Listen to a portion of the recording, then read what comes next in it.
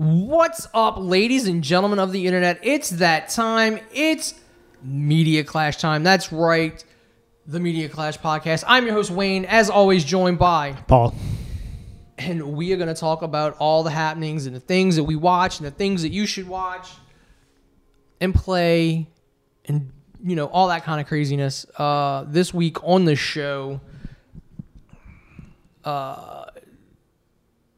as always, we start with what we've been watching, what we've been playing. It's been a real slow week for me. Slow 2 weeks because there was no show last week. And that was on me. Still dealing with this leg injury and everything. And so, yeah, I haven't really been doing anything.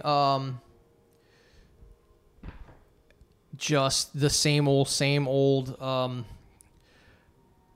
Not really playing anything. Still haven't gotten Shredder's Revenge. Need to get that. Not sure if I want to just hold off and get it on the Switch as the only copy, or get it on the PlayStation and the Switch and just have Tim sign my physical Switch copy. But that wouldn't be out until I think I said August 31st is when Amazon has it listed to go on, to be shipped. It's that's the pre-sale date. So, granted, Amazon pre-sale dates are tentative because I'm getting Transformers figures tomorrow that weren't listed to come out until November.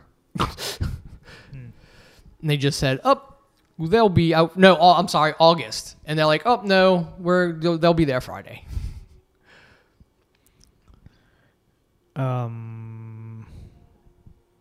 Video game wise, I went back and started playing a little more of the Shredder's Revenge, and testing out the multiplayer aspect of it, which is kind of janky at times, but it works. Now you can actually find people, because originally, for the longest time, you would just sit there searching for a party and nothing will come up. Well, I mean, that's the problem with all video games with online components. The online stuff is never works right because you can't test what a real game environment would be. Well, my guess is because it's an indie game and it's a small game, the crossplay aspect of it probably broke, and it was just, if you had crossplay, it was probably hard to find people. I don't know, man. It seems like even if it's it's a pretty well-known property. I think I don't know what the sales numbers are, but I'm pretty sure it sold a good bit. Oh, it sold. I'm sure it did great, but I mean, the game, you can beat the game easily in less than an hour. And there's only 2 modes, and both modes is the exact same game. The arcade version is just you get 3 lives. Yeah, it's a survival mode, yeah. Yeah. And then I played the Cuphead DLC. Finally came out after 5 years. Chalice. Miss Chalice. I'm trying to think of the name of it. The Delicious. Yeah, Miss Chalice is the 3rd character. Yeah.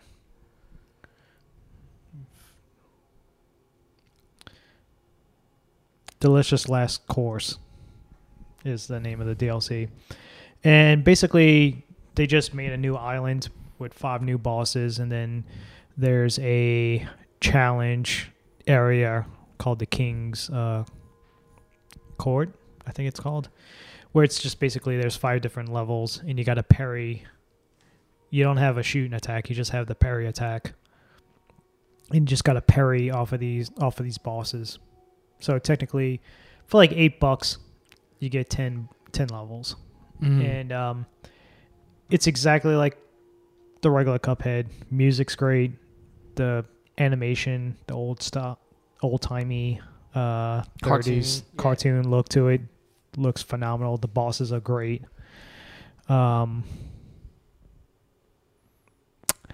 Extremely rusty at Cuphead because it's been 5 years since I played it, and I couldn't even get past the first level, like the first stage of a boss on simple because I was just trying to get used to the buttons and trying to get used to this. These bosses are definitely a bit harder than the actual game itself. But yeah, it's awesome for $8. Can't beat it. Like if you're a fan of Cuphead, it's a definite buy. Yeah, from what I heard from people who played it, like it's just too late. Like it should have come out a long time ago. Yeah, the creator basically came out and it's like, yeah, sorry, this never came out, but I'm not gonna run my fucking crew into the ground doing crunch time. I'm gonna let them make it at their own pace. I only in the video games industry do you not have to work overtime. I love it. Like all the rest of us, we have to work overtime, but no, I mean you don't get to work. You don't have to work overtime in video games. Most of those games, people are there. They don't even go home. They're there 24 hours trying to get that game fucking ready. And then they get like months upon months off. Like that's what. Yeah, that's if they don't get laid off because the game doesn't sell. Well, I mean, what it should have been. That's again. This is like I was listening to Colin and them, and they were talking about like fandoms and how they act, and I'm like, you just yell at like podcasters and other things, and it's like, brah, y'all are like drawing battle lines over commercial products. Like they could give two shits about the artistic merit of what you're doing, what you're playing. All they care about is you bought it. They don't care if you play it or not. You bought it. That's all. Like video games are not art anymore. They're not these passion products anymore. Neil Druckmann is lying when he says that. Like, no. They are like bleeding The Last of Us dry for every drop they can. The factions thing that's now like a whole separate game. Yeah, because Sony's like, we want a live service game, and you're turning factions into one. That's what that is. That's why it's now become this, instead of just an add-on for The Last of Us 2, it's a whole thing on its own. It's that they can squeeze more money out of it. Well, PlayStation doesn't have,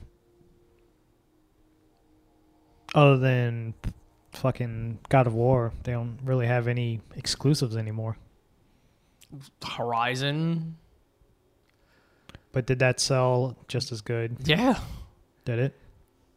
Yeah, it's the thing that I noticed and other people have noticed is like, this is what's expected of you, so it's not special anymore. No. It's kind of like also one of those like, oh, like everybody complaining about God of War, like, oh, it's the God of War 2018 DLC. It's like, yeah, it's more God of War. It's continuing the story. Every game does not have to innovate something. Like, what would be innovating? What could you do to innovate a God of War game? They're not just hack and slashes like the old ones, so I definitely was not interested in the newer one. I own it because I have a PlayStation Plus, but I've never played it. Speaking of which, the Ragnarok trailer came out a couple days ago. So you officially got a date. It's late November. I think it's like close to Thanksgiving. I thought it was 11/9. I thought it was like the 9th. I know it's in November, but I think it's like maybe the beginning. But I mean, it's not like the old one, so I'm like, I'm not really all that impressed.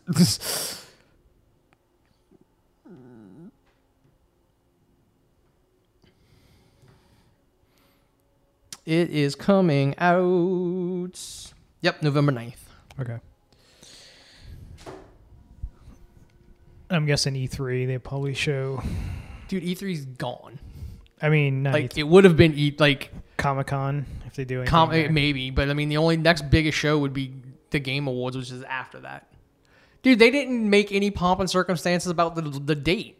When is Comic-Con?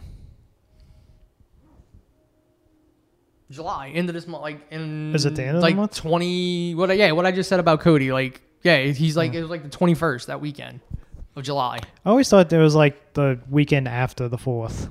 Usually it did come. No, I it's don't like, know. yeah. But yeah, so it's like the last, probably like the second to last weekend. Yeah. It's like the weekend and then like a week and then the end of the month. One year I'm gonna go. I got a hook up that I can get tickets, and then go to that shit show of a fucking There's no even really point, like wait in line. Hall H they don't have anything in Hall H anymore. Nobody goes. I don't give a shit about the panels. I'm not gonna go to none of that shit. It's just the floor, like the vendors and the. All that overpriced shit, because you know it gets the San Diego Comic Con tax on all them things. The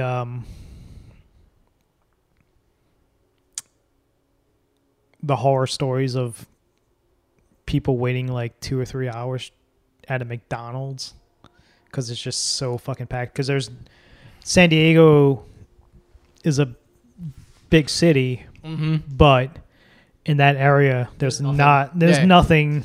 Yeah, because it's not meant to do. It's not meant for that kind of traffic. Yeah. During the rest of the year. It's like downtown. I was sitting there, had a drive, one of the new drivers, and I'm driving around, and I'm like, make sure you fill up by the warehouse, because there ain't no gas stations down here. I'm pointing to your one. That's it. They I'm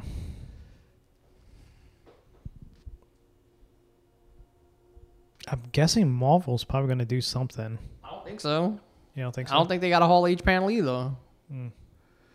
Why? When, like, again, these big companies, like, I don't think Warner Brothers is, well, yeah, Warner Brothers should not be there. You seen Kevin was talking shit about Sony? Kevin, Feige. no. What was he saying? He's like, I tried to tell Sony, don't get too far ahead of yourself with these Marvel spinoffs, Spider-Man spinoffs and stuff like that. You got to build to it, and look what happened. But he still wants to play ball. Yeah, because anything because he wants to keep Spider-Man, and anything he touches makes a crap ton of money. Yeah, they're gonna release Spider-Man No Way Home in theaters again, and they're gonna make sure it's like, because it's still on the list for highest grossing movies in 2022 because it was out. Well, they're gonna re-release it in September. Yeah, no, that's what I'm saying. But like what it was in theaters in 2022, it made like almost 300 million of its total in 2022, so it's still on the 2022 list. Like, yeah, they're gonna put it out, and it's just gonna go make more money because they're gonna sit there and say, "Oh, we added stuff." Yeah, it's the director's cut. So then you'll get, extra that'll people will go back and see it again. Nah, I'm good. I'll read about the whatever they add extra, and it can't be mind blowing. They You never know, man. It could be like they could have added in all kind of shit to go with Toby and fucking Andrew.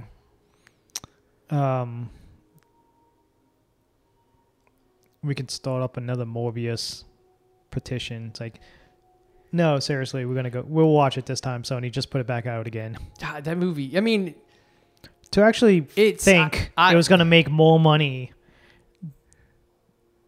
re-releasing it like a month later. I don't even know who made that. Like, whoever made that decision is gone. I'm sure whoever made that decision is gone. I'm sure he's a Vince McMahon type fucking executive corporate person who is untouchable. I don't know. The only people untouchable at Sony would be your head honchos. Somebody who went to them and said, we need to re-release it because the internet wants us to. Oh, because this stupid meme is fucking everywhere. It's kind of hard for 12-year-olds to go to the movies by themselves.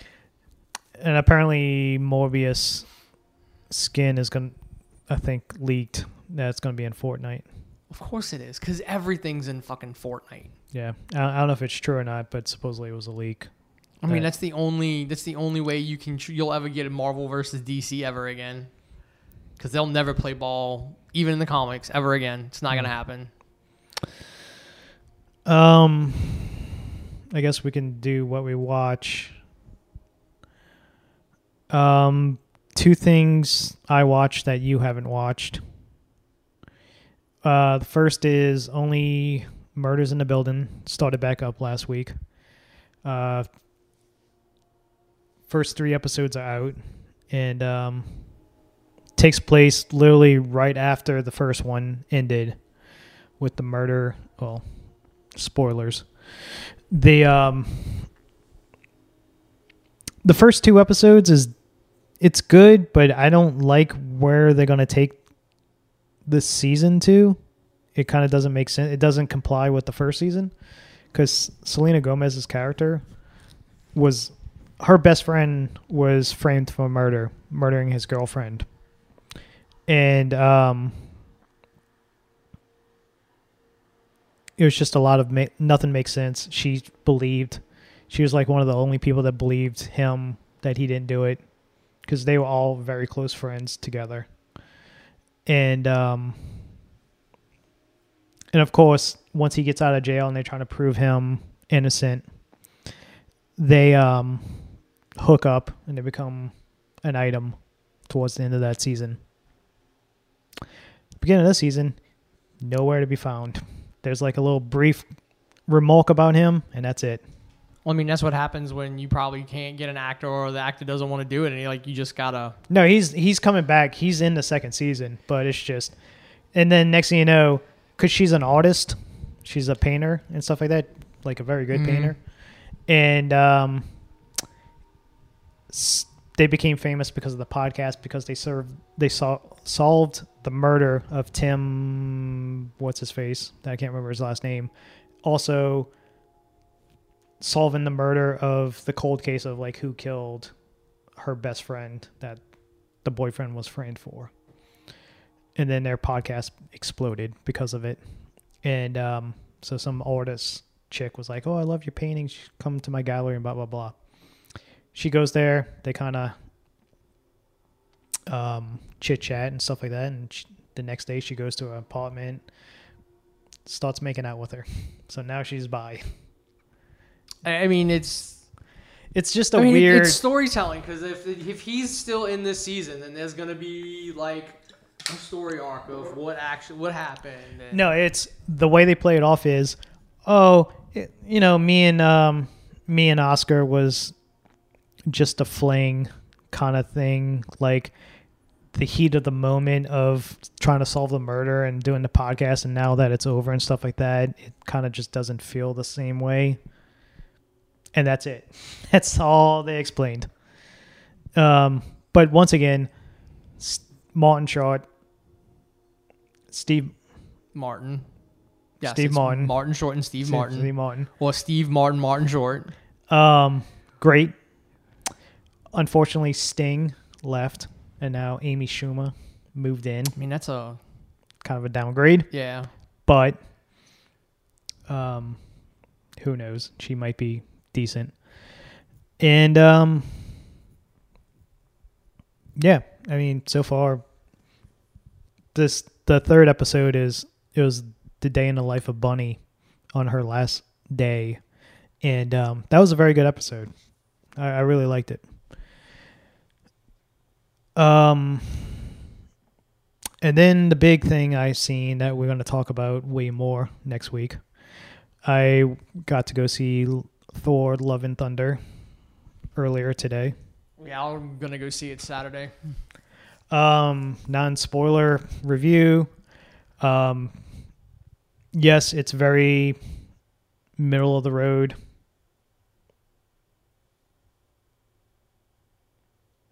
I guess it's a very rushed, like there's problems with it. Like it should have been longer. It's barely 2 hours. And you can just tell, like watching it, it's just rushed from scene to scene to scene to scene to scene, ending. I mean, you gotta, again, this is another one of those movies where you have to cut it some slack for the simple fact that it was shot during lockdown. Like, it was shooting when pandemic started. Oh, there's a shit ton of people on set then. Again, but it was still, it was one of those, it was shooting, I think, at the beginning and was supposed to come out last year. So It's still funny. It's still got that Taika Waititi humor. If you love Guns N' Roses, you're going to love this film because they hit every fucking major Guns N' Roses song for some odd reason. I mean, Axl and Slash, they need that royalty money. No, I think they're pretty much good with royalty money because motherfuckers still buy Appetite for Destruction. You know what? I remember like the Metallica's Black Album used to still be on the top 100 Billboard. Like, it was on there forever. Like, I wonder if it's still on there. I mean, fucking look at Dark Side of the Moon was there for 30 something years straight. Yeah, because I mean that's how how many people would actually be buying it every week. It would still show up. That's how many potheads in this new generation potheads coming in. It's a good movie. It's not. Ragnarok is better because it's a longer film and it's better fleshed out. Unfortunately, because this movie's so fast paced, it's kind of forgettable. The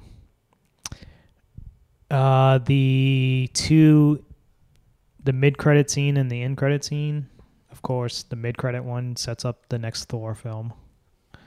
And then the end scene is kind of the very last one is kind of a nice little nod to a certain character. It's not the typical jokey callback like Pizza Papa and Doctor Strange or God, what was Spider-Man? I can't remember Spider-Man's very end credit one. But usually it's a jokey scene. And yeah, I mean, it's still funny. It's Taika Waititi. Chris Hemsworth is still jacked as ever in his fucking film because he was doing the Hogan film. Yeah, I wonder how that's going to shake out now that, I haven't heard a single thing about it. I'm telling you, man, there's going to be more crap that comes out about Vince. Oh, dealing with the Hogan movie? Yeah. Because, I mean, this is going to take place during the time that, he's accused of raping that ref. And the steroids and destroying the territory. Yeah. So, I mean... ruining... I don't know how Rock decided, like, yeah, I'm going to make Vince McMahon look like a fucking saint in the Young Rock. Because WWE... Is WWE tied to the Young Rock? I don't know. Maybe. Hmm. Even though there's no WWE wrestlers in it at all. But I guess since they have to have some kind of modicum of connection to it because they're referencing WWE IP. Yeah. Also, if you're a fan of Guardians of the Galaxy, make sure you get to the movies early. Well, I mean, that's been known that they weren't in it other than like a small chunk, if not even that. Like, it's like a cameo. Don't be 10 minutes late.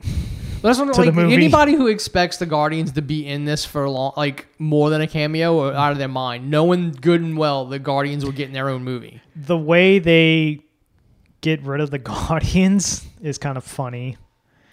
We'll talk about it next week, but Christian Bale as the God Butcher he's pretty good. He's very camping it up in certain scenes. Russell Crowe as Zeus could be offensive with his Italian accent.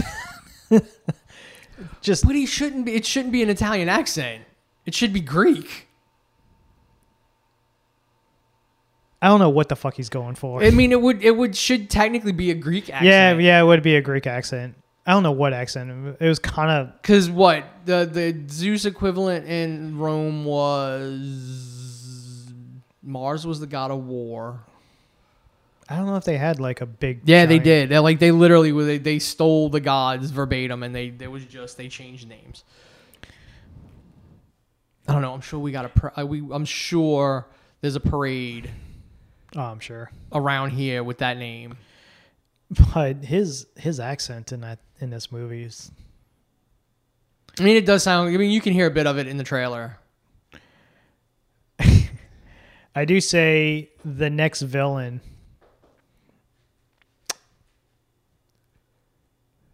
Well, I take it back. So they showed a character from the Marvel Universe in this film. He's kind of. This character is key to the Thor film. Mm-hmm. The big plan of the God Butcher. And it's awesome to see this character on the big screen, which you would never think you would ever see. Have we seen his face on the side of the tower in Ragnarok?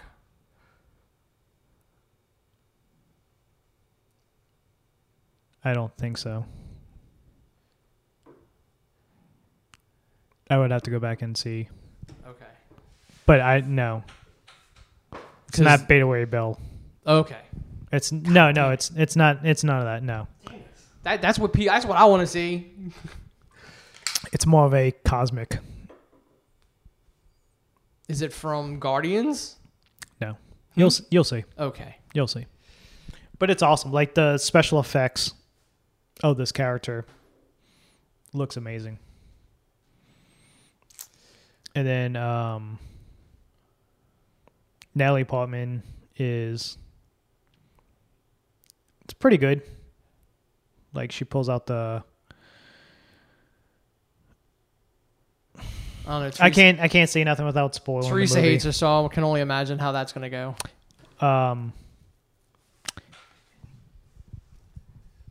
Yeah, I can't say nothing without spoiling a huge plot in this movie. I'm already assuming it's going to have something to do with If you read the comic book storyline. if you read the comic books of Jane Foster Thor, then you know. Okay. So, yeah. I kind of figured it was going to do that. Yeah. Because I even told her, I'm like, it's okay. And it basically gives. We'll talk about it next week. Okay. So yeah, that's it. I watched a show on Hulu called The Bear.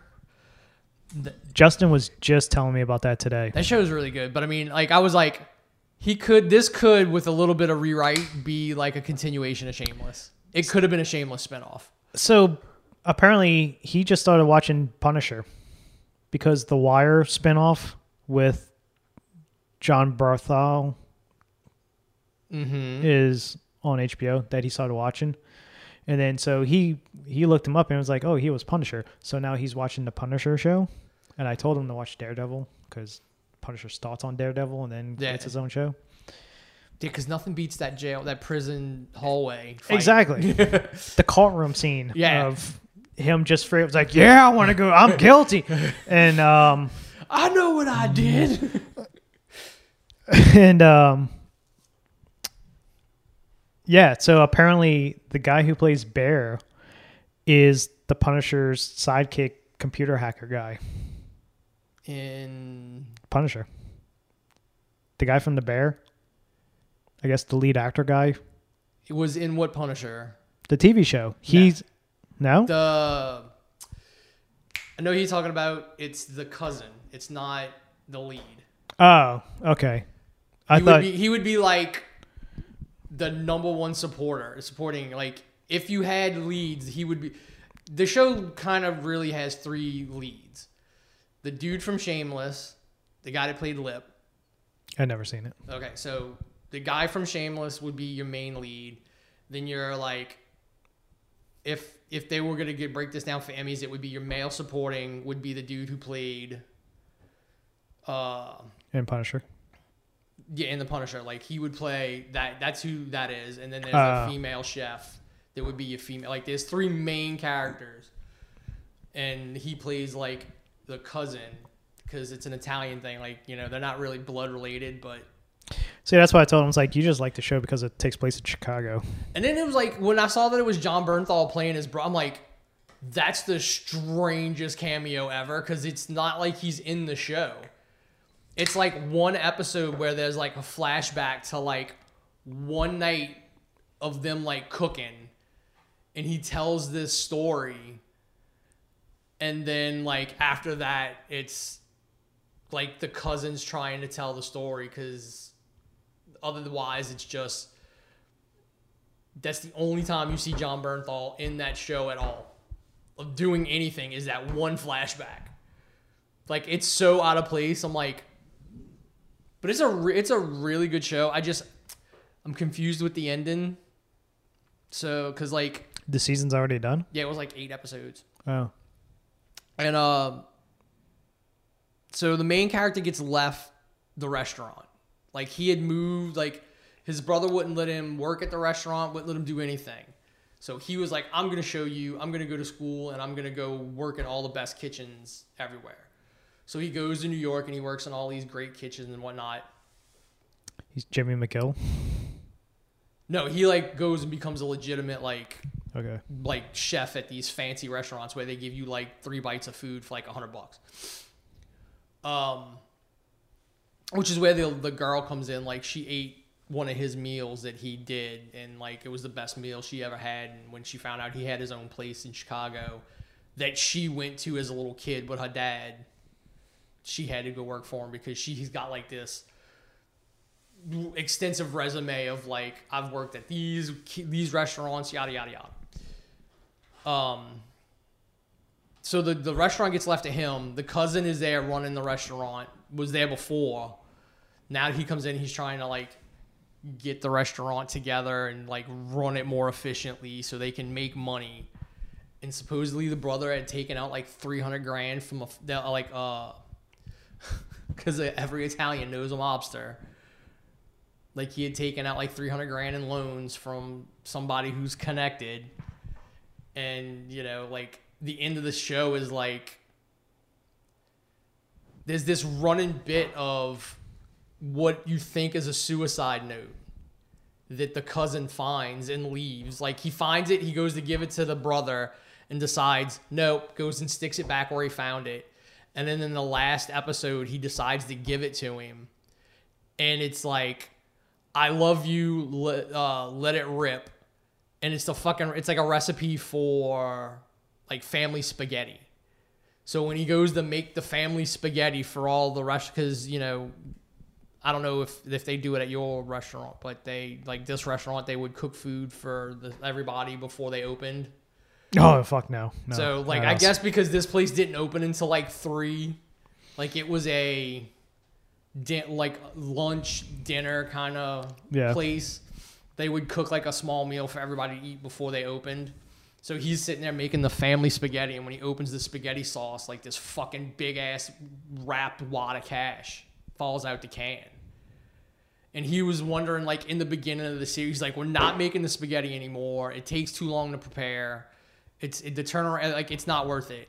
So he had all these, like, cans of sauce. And he's like, why didn't he buy these in bigger cans? It's like all these small cans, not like, you know, you would buy at a restaurant, the big ones. And he fucking go open up all the cans, and every single can's got, like, a fucking stack in it. Like, and they never explain it. I'm like, but he still owes the mob guy like $300,000. So the money's in the banana stand. I'm like, did he just take the money from the mob guy and like put it in the fucking sauce cans? Yeah.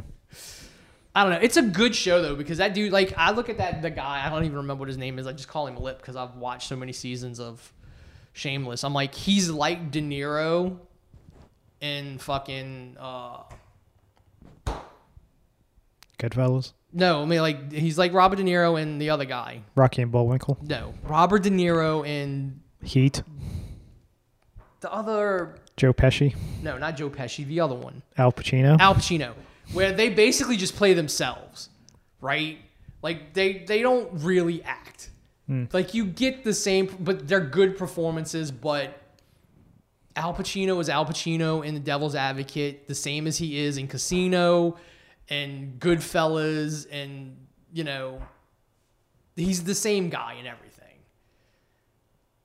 De Niro's the same way. Like they're the same. Like there's no real difference in character. Like which is why I'm like it's acceptable for them, but Robert Downey Jr. and and fucking Johnny Depp got shit for it because Johnny Depp's just like fuck it, I'm gonna be Jack Sparrow and everything, and Yeah. Robert Downey Jr. is just like this is I'm just gonna be Tony Stark and that's what I'm gonna do and everything. I remember watching Devil's Advocate in the movie theater, and when I left, I was like, my God, that was such an amazing film. I love that film so much. And then you go back and watch it now, and it's just like, God damn, this doesn't hold up. Does not hold up. Like, it is a good movie. It has, like, I think that's a movie that's, like, legitimately, like, that explains my rating system. Because I'm like, there's a lot of good story there that gets lost somehow. It's like Keanu, like, what accent are you trying to pull? Well, I mean, that's back when, every Southerner had to have some weird accent. But, I mean, that's what I'm saying. Like, it's a very, like, Devil's Advocate is a very, very good story that gets muddled up by all kind of other shit. Pacino's fucking monologue at the end. It's good. It is him chewing scenery like crazy. God, But that's what I'm saying. He's not playing the devil. He's delivering that monologue as Al Pacino in every movie Al Pacino's ever been in. Like, that is every angry version of every character that Al Pacino has ever played. And that was just that tipping point of Charlize Theron becoming into a huge star. Yep, that was right, yeah. Because that's right before she hits. I'm guessing the Italian Job wasn't too far. Was she in the Reindeer Games? Reindeer Games. Yeah. Mighty Joe Young? But I think it was around Devil's Advocate and Reindeer Games is when her like stock went up. Was she in Starship Trooper? No. Okay, I'm thinking of somebody else then. Maybe the redhead was in Starship Troopers, the sister. Yes. That is, and she played Batgirl in the horrible Birds of Prey TV show. Oh, really? Yeah. Which was supposed to be a sequel to the Burton Batman movies. Like, the Huntress was supposed to be Selena and Bruce's kid. Because the guy who played Alfred in the Batman movies, and all of those movies, was Alfred on that show. Like, they were like, even in the opening credits, they showed like... Did he sign like a Nick Fury, Samuel Jackson fucking contract? I don't know. Like, he was just... It's like, you owe us 10 films. He was a perfect Alfred, though. Oh, yeah. Like, he was a perfect old comic book Alfred. Like, I could imagine, like, I could see that version of Alfred seeing some shit. He's a really good Alfred if he was probably 5 years younger, maybe 10 years younger. He was a little... Yeah, I mean, he was old and white, a little too old in the first one. Yeah. But, I mean, you could look at him and go, yeah, you're way too soft-spoken. You've seen some shit. Which is kind of like why I like what's Andy Serkis as Alfred. Yes. Like, I can see that and that version of Alfred being the... Like, I didn't buy it in the Nolan Batman. I didn't buy... Michael Caine? Michael Caine is like the grizzled old SAS, vet who became like a mercenary, like I see private contractor. I could see Andy Serkis as Alfred being the guy. I see him more as a MI6 type guy, like Cloak and Dagger, because like he just looks at that fucking the Enigma riddles and he's instantly like decoding it and stuff like that.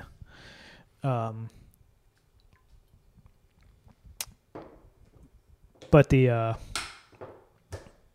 So yeah, the Bear's a really good show. Go watch it, even though I gave kind of like even giving away the ending doesn't distract from just the good acting in it. Oh yeah, Reservation Dogs. Yeah, no, I can't wait for that to come back.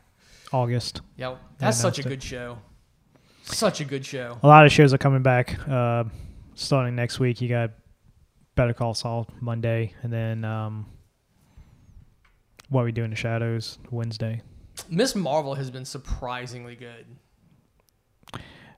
I might just fucking marathon it Once it's done. Once it's done. It is surprisingly good, and the fact that like I just like the fact that it's all the Muslim stuff, all the Pakistani stuff is just treated normally. It's not. You get the one kind of scene of like damage control going into the mosque being assholes, but that's it. Like, other than that, it's, you know, it's treated as every other movie that's ever come out that just has characters go to church. Like, it's not a big deal. They don't even mention it. It's not even mentioned in this. They fucking go to fucking Karachi. Like, it was kind of all like, it was a trope. And, you know, it was this past episode. The episode before this one that came out Wednesday, she ends up back in the past. And her whole belief that this is like her great grandmother had her abilities and like led her grandmother to her grandfather or her great grandfather in the middle of the train yard during partition. Well, it turns out that it was her that got sent back in time, and she then meets her great grandmother, gets a picture from her so she can recognize her grandmother, helps her grandmother get to her great grandfather, and it's like the story she's been hearing all of her life is actually about her.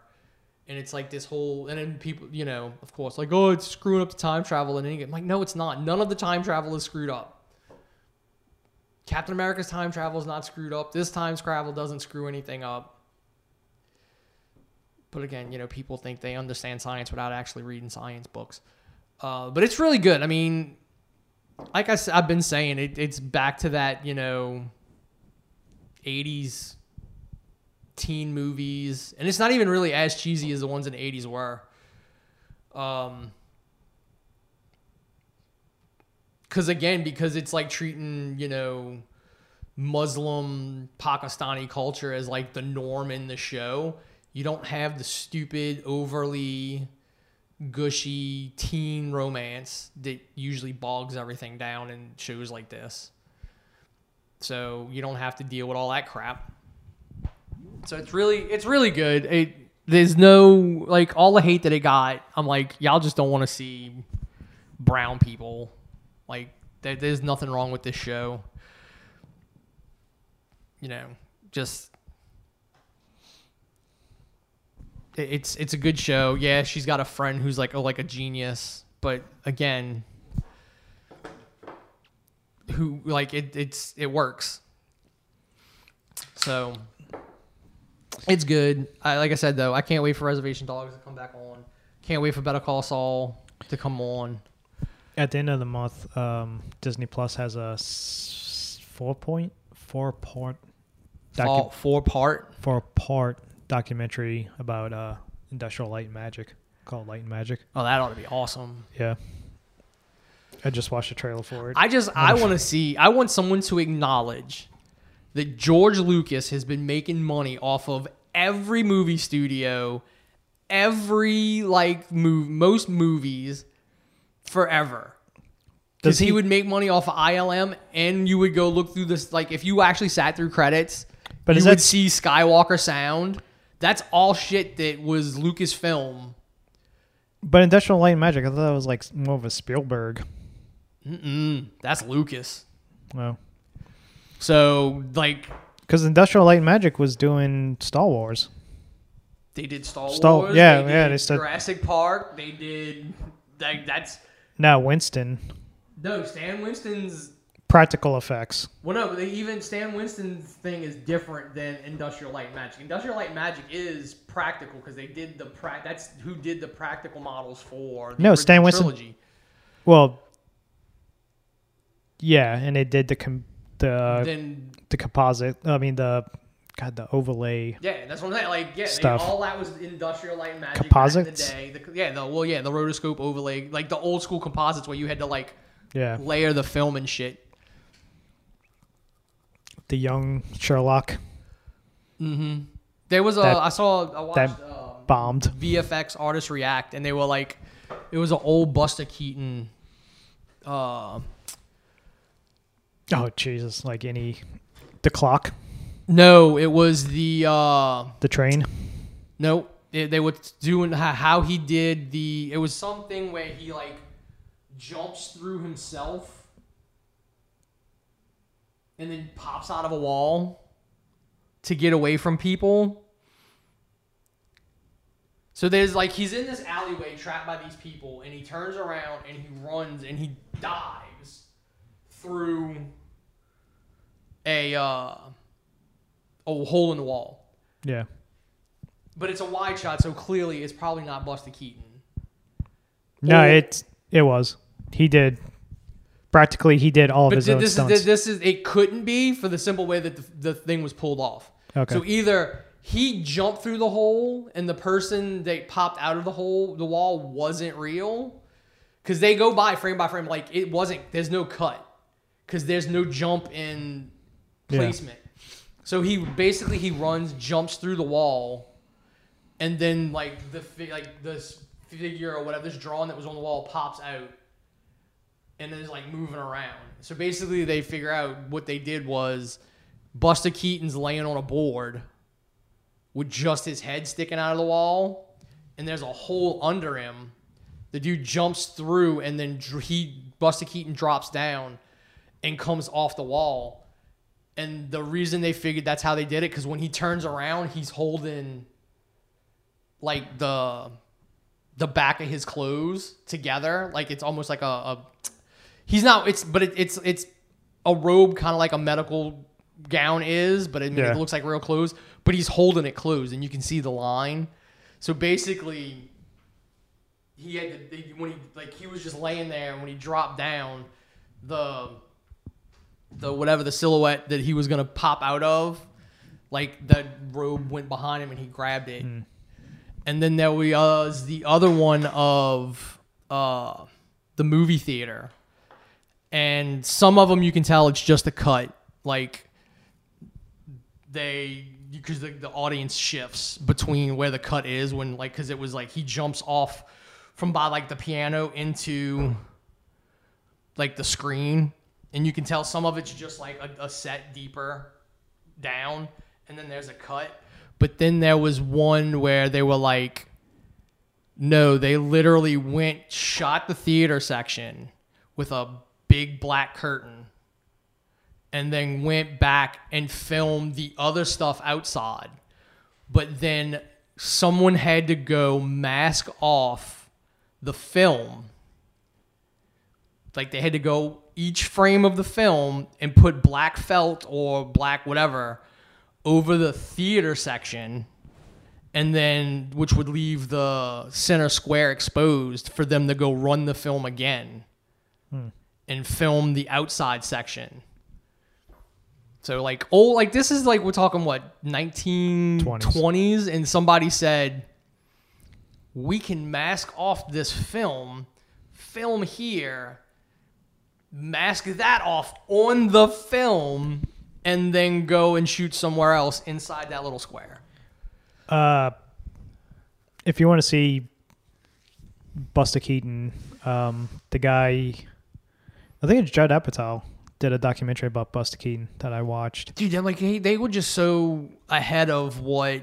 Oh yeah, like he was innovating. Like I mean, that's not visual. Like that's practical in camera. His stunts in the general. Oh yeah, well I mean he was It's the first $1 million movie, I think, because that's how much the budget blew up. In the 20s, it was like $1 million. I think it was $1 million. Like they blew up this huge fucking bridge. With the train going coming all with the train going across, and they just blew it up. Real train, real bridge, everything. They just blew it up. Yeah, and what we were talking about earlier, Michael Bay just Yeah, exploded a mansion and ran a Hummer down a hill through all kind of shit. But his three iconic scenes is the clock. Yeah. The second is the house falling and the attic window that doesn't have glass.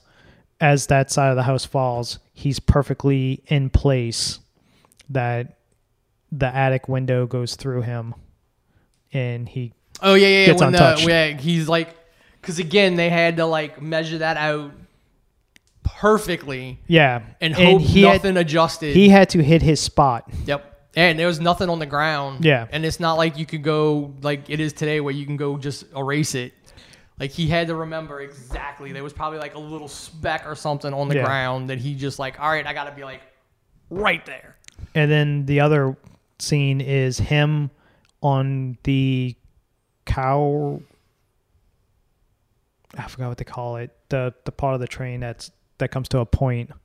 I think it's called a cow splitter or cow something. Yeah, it's to meant push stuff off the tracks. It's meant to push cows because cows would just wander onto fucking tracks sometimes because they would just go through people's properties. Yeah, because if you went slow enough, you could just. Yeah. You didn't have to. Like, you didn't have to kill them. It's a cow pusher or something. Yeah, like you could just go slow enough and it would split them. Yeah. So he's on that part. The train is going. That's when the beams fall. Yeah, he's taking the beams and he's just tossing beams out of the way, and he's doing this for a good 5 minutes straight. And if he just fucks up, if he misses something, that train's gonna derail in a huge fucking accident. I highly recommend the Buster Keaton documentary. Talking about it, like I think so the Corridor's done like visual effects artists react to like his stuff, and then stuntmen react to his stuff. So his mom and dad was vaudevillians, and they literally were bringing him up on stage as an infant, and as a little kid, he learned they would throw him. Fucking carnies. Yeah, they would fucking throw him, and he learned how to take a fall, to where. At any height he can fall and he's not going to get hurt because he knows how to fucking. Dude, it takes a while to get used to it. I used to be like before I messed up my back. I used to do like theater, physical comedy in theater. Yeah, he was doing stuff. And I could throw myself across the stage and not and know how to tuck roll. He was doing stunt work at the age of like 3 or 4 on stage with his parents, and that's why. He rarely got hurt doing his stunts because he knew how to fucking it was take like fucking. It was in his DNA at that point. Yeah. But yes, I mean that's only really the things that I watched. The Bear, Miss Marvel. I started watching IT Crowd again. I love that show. The original or the British one. Okay. That's the only they only did a pilot for the American version. Did they? Yeah, it was only a pilot, and it was a verbatim reshoot of. The first episode from the British show. Yeah, I mean, it's literally like The Office. The American Office, the first episode is literally verbatim. Yeah. And then like the British show. The American version had, what's his face? Moss was in it, the American version. And like he's in the British version, but Moss was like the same actor was in the American version. With Joel McHale playing the Chris O'Dowd character. And it just did not work. It still blows my mind to this day that Martin Freeman was the Jim character. Yeah, I know. And then the guy from Pirates of the Caribbean was Dwight. Yeah.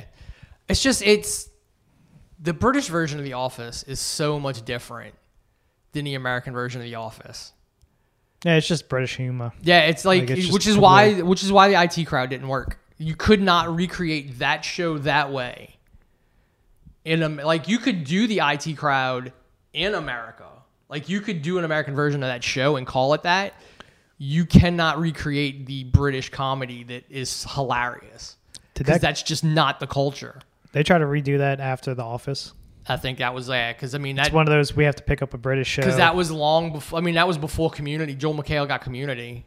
So yeah. Was it? Yeah, that's how long ago that was. Jesus. Because I remember watching, I remember binging like long before, Netflix did not give us binging.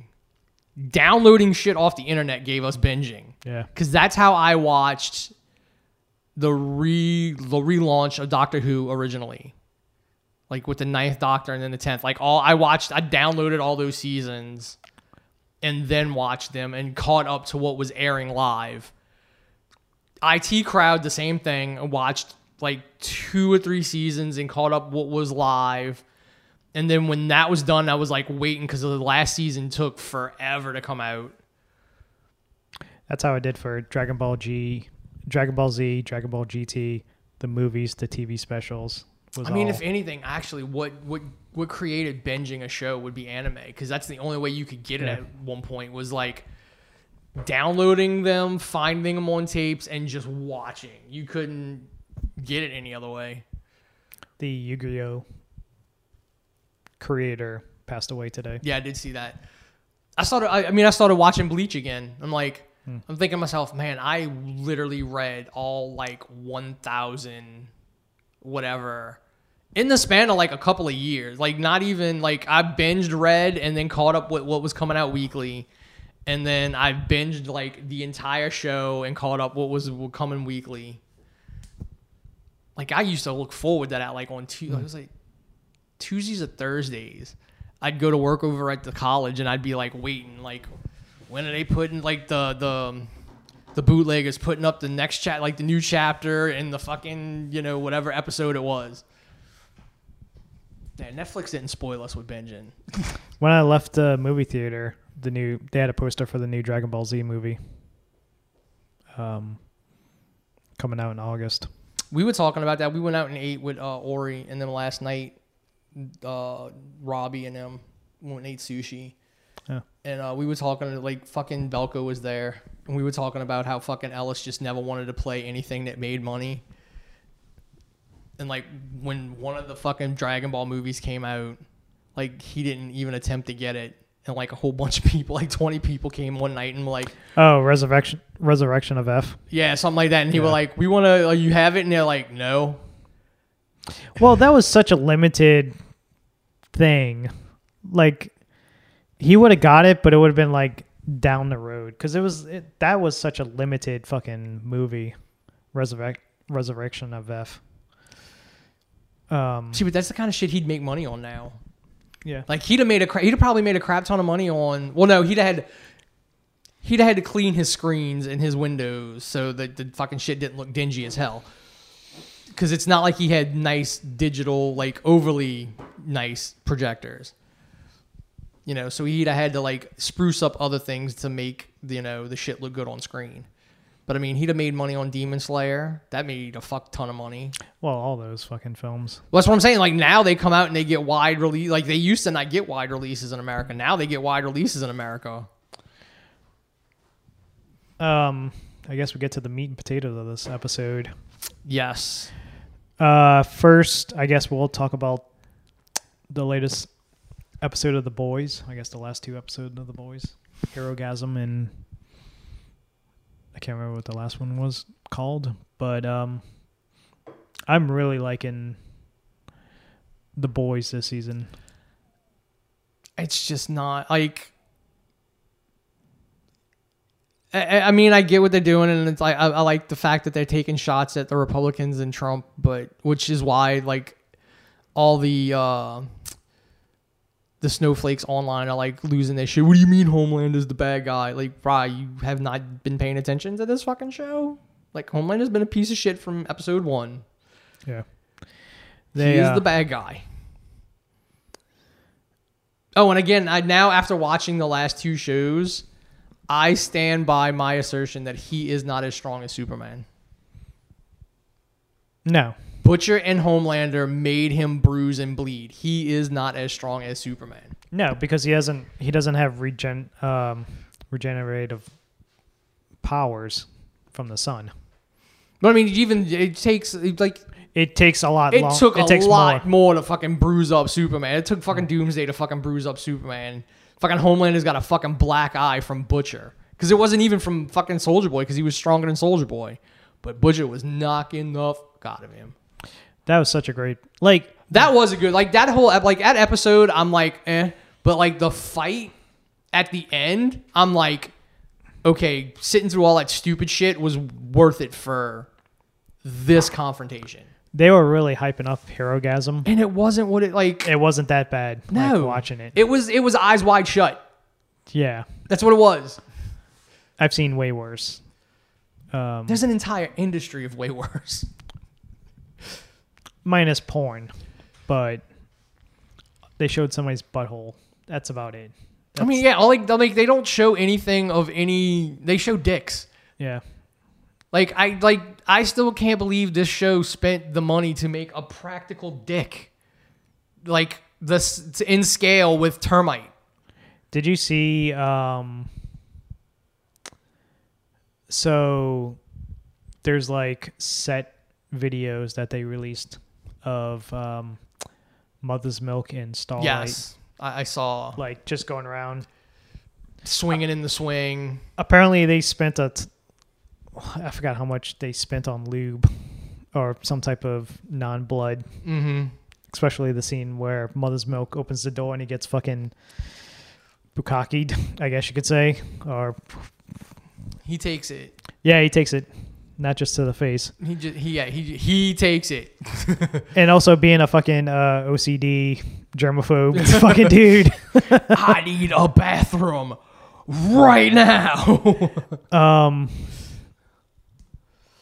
But yeah, it's once Homelander shows up and he fucking steps on termite. Oh yeah. And the fact that fucking Love Sausage is there, so of course he's listening to Russian music. Yeah. And which fucking triggers Soldier Boy's OCD, like PTSD, and he just fucking nukes the house. I ain't shell shocked.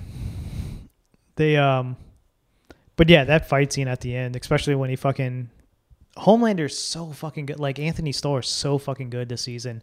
Like him just going down is like, Butcher. What is? I told you this is going to be a one-on-one fight. Yeah, Why? like we had an agreement. Yeah. We were gonna fight. Like this is cheating. And he fucking immediately was like, all right, I guess I got to put you down. And then he gets back up and just the look on Homelander's face of like, what did you do? What did you do? Well, I think what we're gonna see in this episode is they're gonna have to take like legit V to keep him alive. My guess, because the episode is live and the finale, and the last episode basically sets up at the end of Herogasm, Starlight basically comes out and just tells all of our Instagram people, it's like, listen, VOD is a fucking... I love how she throws in like most superheroes don't give a shit about you. Like she had to make it like, yeah, you really don't give a damn about anybody either. You're doing this because you don't like how they were to you. And the fact of like Homelander's the reason why all these people are killed. Soldier Boy is alive, and he's killed the one all who these people. He killed all those people in New York when he exploded, and yeah, he said he killed all the people at this gathering. Yeah. 12 dead. Like, no, there's way more dead than 12. Like, he vaporized people. Yeah, that they knew of. Like, they're never going to find out what happened to Termite. Yeah, like, which is why I like that Homelander coming in and crying. I'm like, you knew he was there. Yeah, because they can hear him. He could hear him. Like, yeah. You knew he was there. If we it's just like we have to, like, it was a good visual. Yeah. Okay. I mean, it would like that works to me because that fits Homelander. But I'm like, we just have to keep pushing. How much of a dick Homelander is.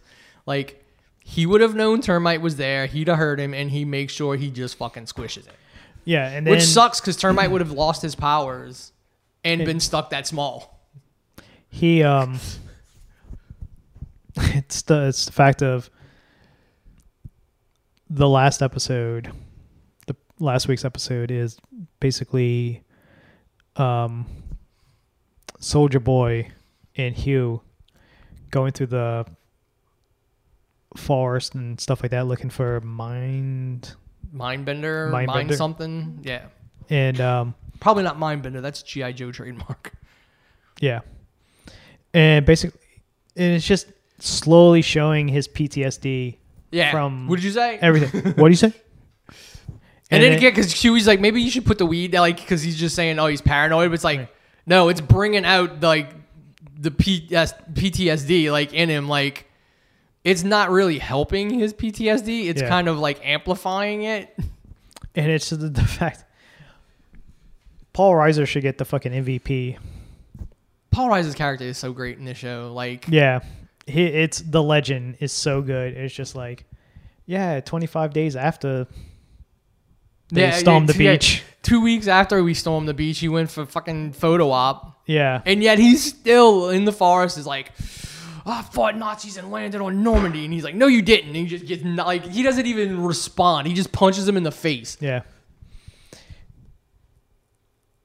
His, so when I watch Jensen Ackles play Soldier Boy, in my head, because I was such a fan of Supernatural and his character from Supernatural, it's like I can see Dean, his character from Supernatural, him taking the fucking pills and just mashing it up and sniffing it, like just got to keep going, smoking all the weed, banging anything that fucking moves. I was like, yeah, if we could do in like a real life Winchesters, they would be so fucking hooked on. Yeah, because I mean, they go through so much shit. Meth They've got to. Because they never sleep. Like a lot of times they barely fucking sleep. They never up sleep. For hours and hours. They deal with crazy shit all the time, so they got to fucking suppress that shit. I can't tell you how many times they die and get resurrected. But yeah, it's just him, Soldier Boy, is such a great addition to the season because he's doing such a great job. Also, but I thought in the comics, Soldier Boy wasn't like as like tough. Because I mean, the only thing that fucking pops out in my head is like the fucking image of him like pissing on himself. I'm not sure because I didn't know anything about the comic books other than the main guy looks like Simon Pegg. Hell, I'd have to go and see what the difference is because that's kind of like where I'm like, because again, the last episode ends with Soldier Boy calling Homelander and being like, "Yeah, you're my kid." You know. So that just shows it. Now it's going to prove that. It's going to. Hopefully, this is what I think that happens is. Them two are going to team up now, and Black Noir is going to have to fight. Has to team up with Butcher and them to take down Homelander. Yeah, well, here's the thing: if Black Noir is the guy from the flashback, he's dead, like in an instant. Yeah, he's not going to survive, which I think is dumb. We'll see. We'll see what happens because Gus. Vought. Gus, he has something. He has to he had to, he has to make a play in this last episode. Yeah, but I mean, he's got to have like. There's a reason why he was always so confident that Homelander was never going to do anything to him. Yeah, there's got to be a reason why he was that confident. And then also the twist in the fucking comic books of there being a second Homelander. Yeah, Black Noir was Black Noir being the second Homelander clone makes perfect sense as to why the person in charge is like, you can't hurt me. Yeah. Not just playing on the fact that he needed a daddy. And also, do you bring back Ryan? Does he play into the finale? Butcher's kid. Oh, yeah. Homelander's kid. Who now is basically, he's keeping Maeve alive enough to get her eggs so he can. Here's the thing: Maeve's pregnant with Butcher. Yep, I can see that. There's no other reason to do it because I know in the comics Maeve worked with him, but I think it was one of those like I have no choice kind of deals. This to me reeks of. But this goes to. Now you see that Homelander is the strongest and the most badass out of all superheroes because he's not a human. Yeah, he's naturally born. He's naturally born between two superheroes. Or They haven't distinguished said who his mom is. Who the mom But was. it would be hilarious if it was they reveal it being Liberty. That would, but again, the pure gross out for gross out sake that this show does at times makes me think that would be who they would choose. Because that's where he would get the flight from. And if he always had that like explosive laser power, if that's actually something he always had, well, there you go. That's it just. But she had lightning. Yeah, no, but I'm talking about from Soldier Boy. I don't know where Soldier Boy's.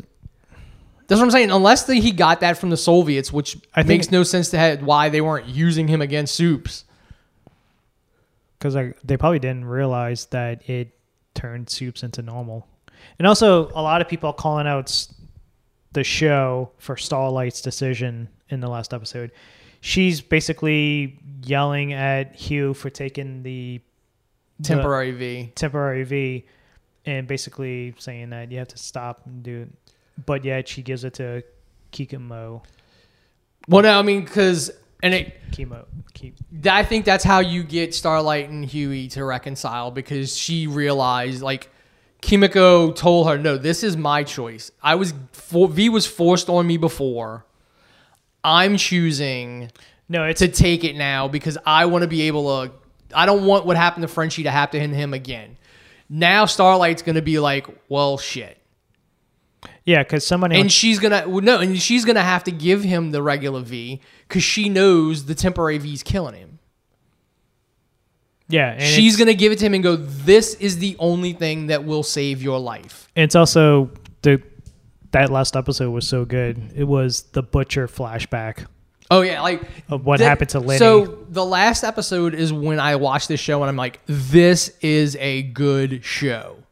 Yeah. Herogasm up until like the last fight and some of the ancillary stuff. I'm like, this is gross out for the sake of being gross out. And we're writing like Blue Hawk to be a fucking MAGA Trump drone. And it's also funny, the big fuck you to A-Train. And again, but like that to me is a good, that to me is a good part of the writing. Like, oh, you killed Blue Hawk, because they're gonna know. Yeah. You killed Blue Hawk and you had your heart attack. But we fixed it. We gave you Blue Hawk's heart. And then we're going to make a movie, a semi-documentary. And now we own you outright. You're going to shut up and fall in line. That's good writing, because now it's going to be on A-Train to determine whether he plays along or... I mean, I guess that's a good reason to change the initial inciting incident in the bathroom in the first season and taking A-Train out of it. Yeah.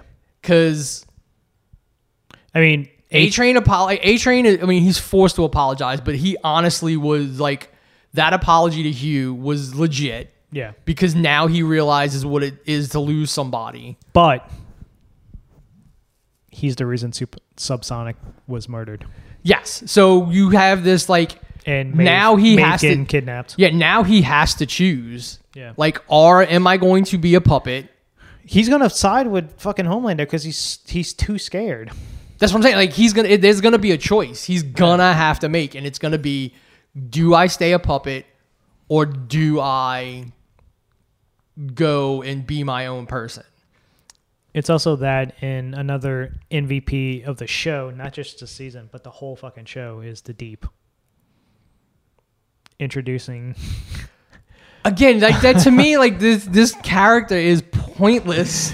It's so fucking good, and it's there for that. It's there for that those gross out. No, it's just comedic bits, because it doesn't serve any other part of the story. He's such a great, but he's it's well acted, it's well played, like but it literally just does not serve any point. Because, again, when it comes down to, like, the final confrontation, he's pointless. Well, yeah. As we saw last season with the whale. That's the point. He's the joke. He's the play on Aquaman. But here's the back thing. in the cartoons. Like, what are you gonna do? Call fish? But here's the thing. Aquaman in the comics is like super strong. Yeah, it's completely different. But it's more of the joke of like the cartoon. The Super Friends Aquaman. It's like just called fish for everything. I'm on land. How are you gonna fucking hurt me? I'm nowhere near the fucking ocean or any type of water. So how you gonna call a fish to come? Yeah, that's what I'm like. That's what I'm saying. Like the character's there strictly for. I still say like the best scene in this whole fucking series was the Timothy scene. Well, I mean, from a character point of multiple characters, yes. Minus the like any fight scenes and stuff like that. Wait, as like showing Homeland just how horrible Homelander is. Like, stepping on Termite and like, we know he's an asshole, but like, you're gonna eat this thing that you are the only person in the room can talk to. And I took it out of the tank in your room. It's basically your best friend. Yeah. So, like it was, but again, the character itself, like, it's written just to be, like you said, it's the parody of Aquaman, who's like pointless. his whole character is meant to be the pathetic superhero who's lucky to be there. Yeah, basically, and willing to do anything to keep his spot. Yeah. I don't know. Like this season's had like really good bits, and then there's just the ones where I'm like, I'm not feeling like the gross out for gross out sake. Yeah, I mean that was only like 2 episodes. Herogasm in the first episode. I mean, there's like again like him getting sucked off by the octopus. I think again it's there for look at this look at this joke. You know, like if you can do a scene the same way without something, then why do you need to add if it doesn't add anything? And I mean, I guess catching him in a compromising position. Oh, Homelander, how's Homelander gonna feel about like? So all you were really doing was scaring him. Like, I don't really think Homelander would give 2 shits. That's what I'm saying. Like it octopus. Was like that's the joke for him anyway. Like he fucks fish. The best fucking line is when A-Train's walking past. Either Homelander was walking past A-Train or A-Train was walking past him coming off stage. And he goes, I can see your fucking girdle. I don't know why I love that fucking line because that just fucking cuts. It cuts deep. It's literally it's one of those things you would hear 2 catty women, like a catty woman, like that's something you would see in like a 2000s teen drama, like teen comedy of like the bully. A-Train didn't even say anything. He was just walking past and he was like, I can see your fucking girdle. But that again, that's how he keeps A-Train in line because he knows A-Train is it's vanity. Yeah. Like he has to play because up until he got the heart transplant, and we still don't even like. I'm assuming like now with the heart transplant, he'll be able to run without any issues. Yeah, that's what. You know that they weren't lying about. Carol, Kelly, no. Annie, no, not Annie. I don't know. Whatever. It's the HR. Yeah, the person who took over. Gus's spot. If we believe her, then yes, he'll be able to run now with the soup heart. Yeah, but. Up until that point, it was all vanity. He had to fake it in the movie. The speed run up. He never ran in public. Like he was never, he was just an image. But I like Hugh's speech, like at Herogasm after he apologizes, or he tells him to apologize. And it's just, you can tell it's like, yeah, you mean it now, but still. Well, yeah, because I'm like, you mean it. You've done like you've done so much horrible shit. Well, I mean, that's like why the HR person's like, I have been in hundreds, like, response meetings for hundreds of hours to deal with your shit. Yeah. It's also the legend. It's so fucking, like. Paul Reiser is fucking great. When he goes down and fucking Homelander's banging Soldier Boy's banging the 2 old, like, housekeepers. Yeah, the housekeepers, because he has a I guess An old lady fetish. granny fetish. I can never fire him. I can never find those. That bed has seen 2 Jacquelines. He's so fucking good. Like, he's such a good character. Because he looks like they kind of made him look like Stan Lee, but he's like just he's not. He's not Stan Lee. He's my guess. He has to be portraying. God, I can't think of his fucking name. The boy stay in the pictures dude. Big sunglasses. The Confessions of a Dangerous Mind. Oh yeah. Okay, yeah. I know who you're talking about. No, fuck. I don't think that. No, I don't think it's that. No, that was the Gone guy. Hold on, I will look it up. Robert Evans. Is it Robert Evans? I think. I mean, he does kind of resemble Stan Lee somewhat, but you know. No, the way he's talking. Yeah, like no, his the way stories, he's talking. Yeah, he's like an old Hollywood. He's Robert Evans. Yeah. The producer. Yeah, he's just like an old school Hollywood producer who's got like dirt on everybody. And Jesus Christ, some of the stories he tells of like the shit he's done. But yeah, he's produced like huge fucking movies.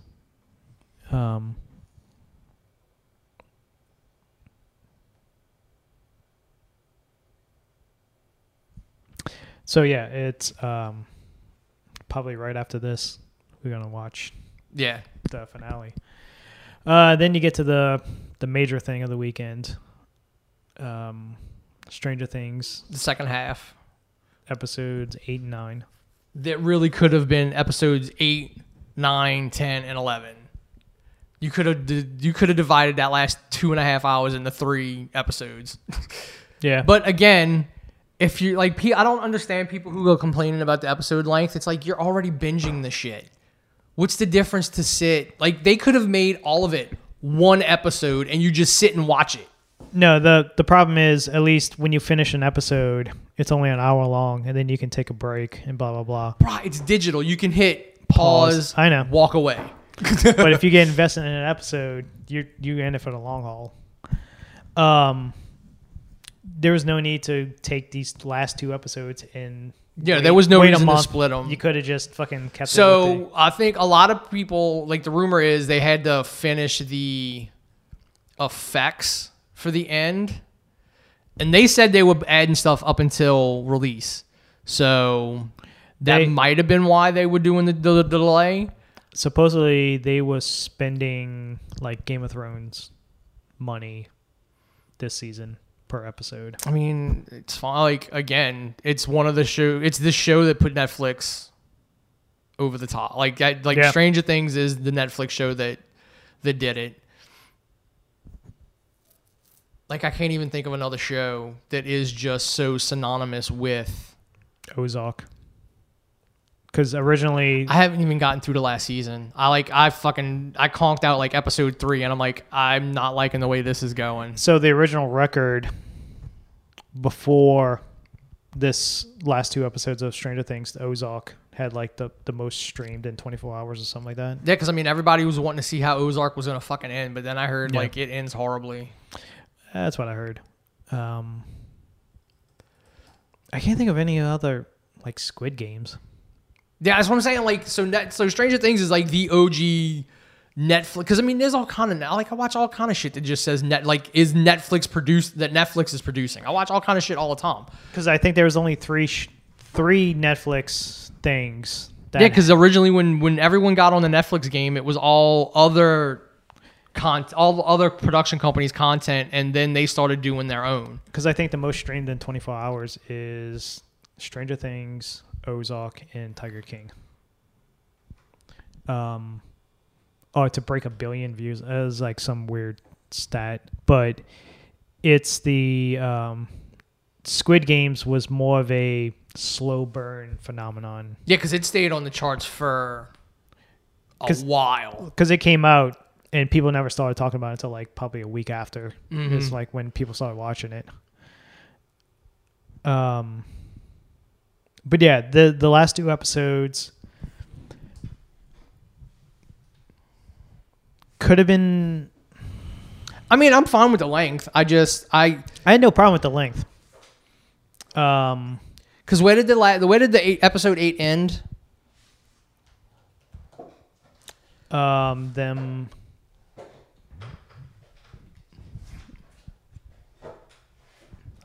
Fuck, where did it end? That's what I'm saying. Like, it could have just been because that the first episode was like an hour and a half. Them making a plan? Episode 8 was an hour and a half, and then the other one was 2.5 hours. They could have just put them up together, like as one thing. Because I can't. That's what I'm saying. I can't distinguish where episode 8 ends and episode 9 starts. Did it end in Russia? I don't know. I don't remember. Like, I can tell you what happened probably from the beginning of episode 8 to the end of episode 9 all together. Because at some point, no, episode 8 had to have been all in the bunker, I think. Most of it in the bunker. And them trying to find the bunker. But yeah, it's... So...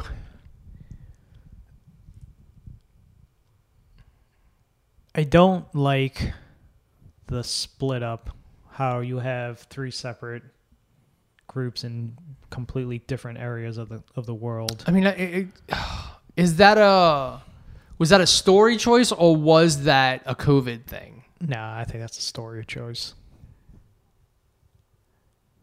Because the Russia thing has to happen because he gets kidnapped by the Russians. So that has to happen. So now you have to figure out, all right, so somehow they have to play into the big infight. Oh, excuse me. I think it was better with the kids by themselves with no...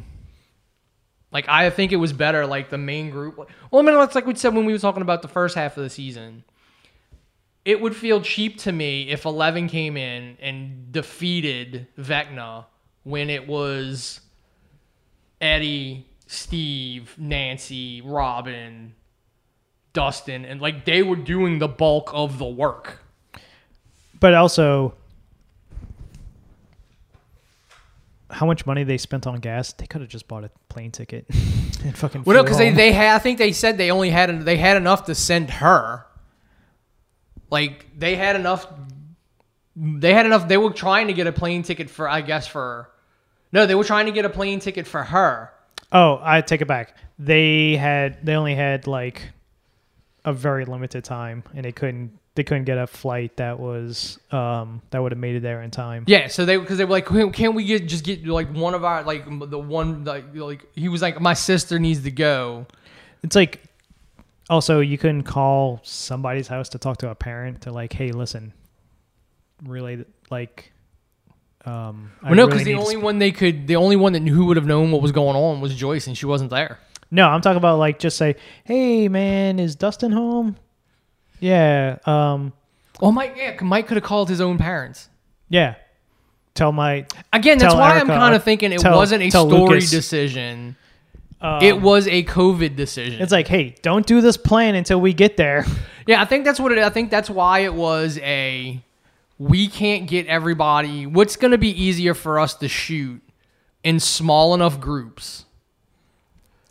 So if you say you filmed all the, like, say, 11 and Mike shit, like the West Coast shit early, which is why the only big scenes you had was, like, the roller rink and the courtyard. The school. Yeah, like the school, the hall. I mean, even the hallway was kind of, you could still kind of probably control.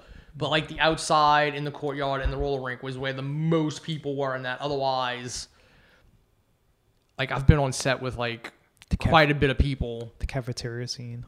Yeah, that's what I'm saying. Like, I've been on, you can control that from a COVID standpoint. Because everybody, the minute the fucking camera stopped rolling, has to put their fucking mask back on.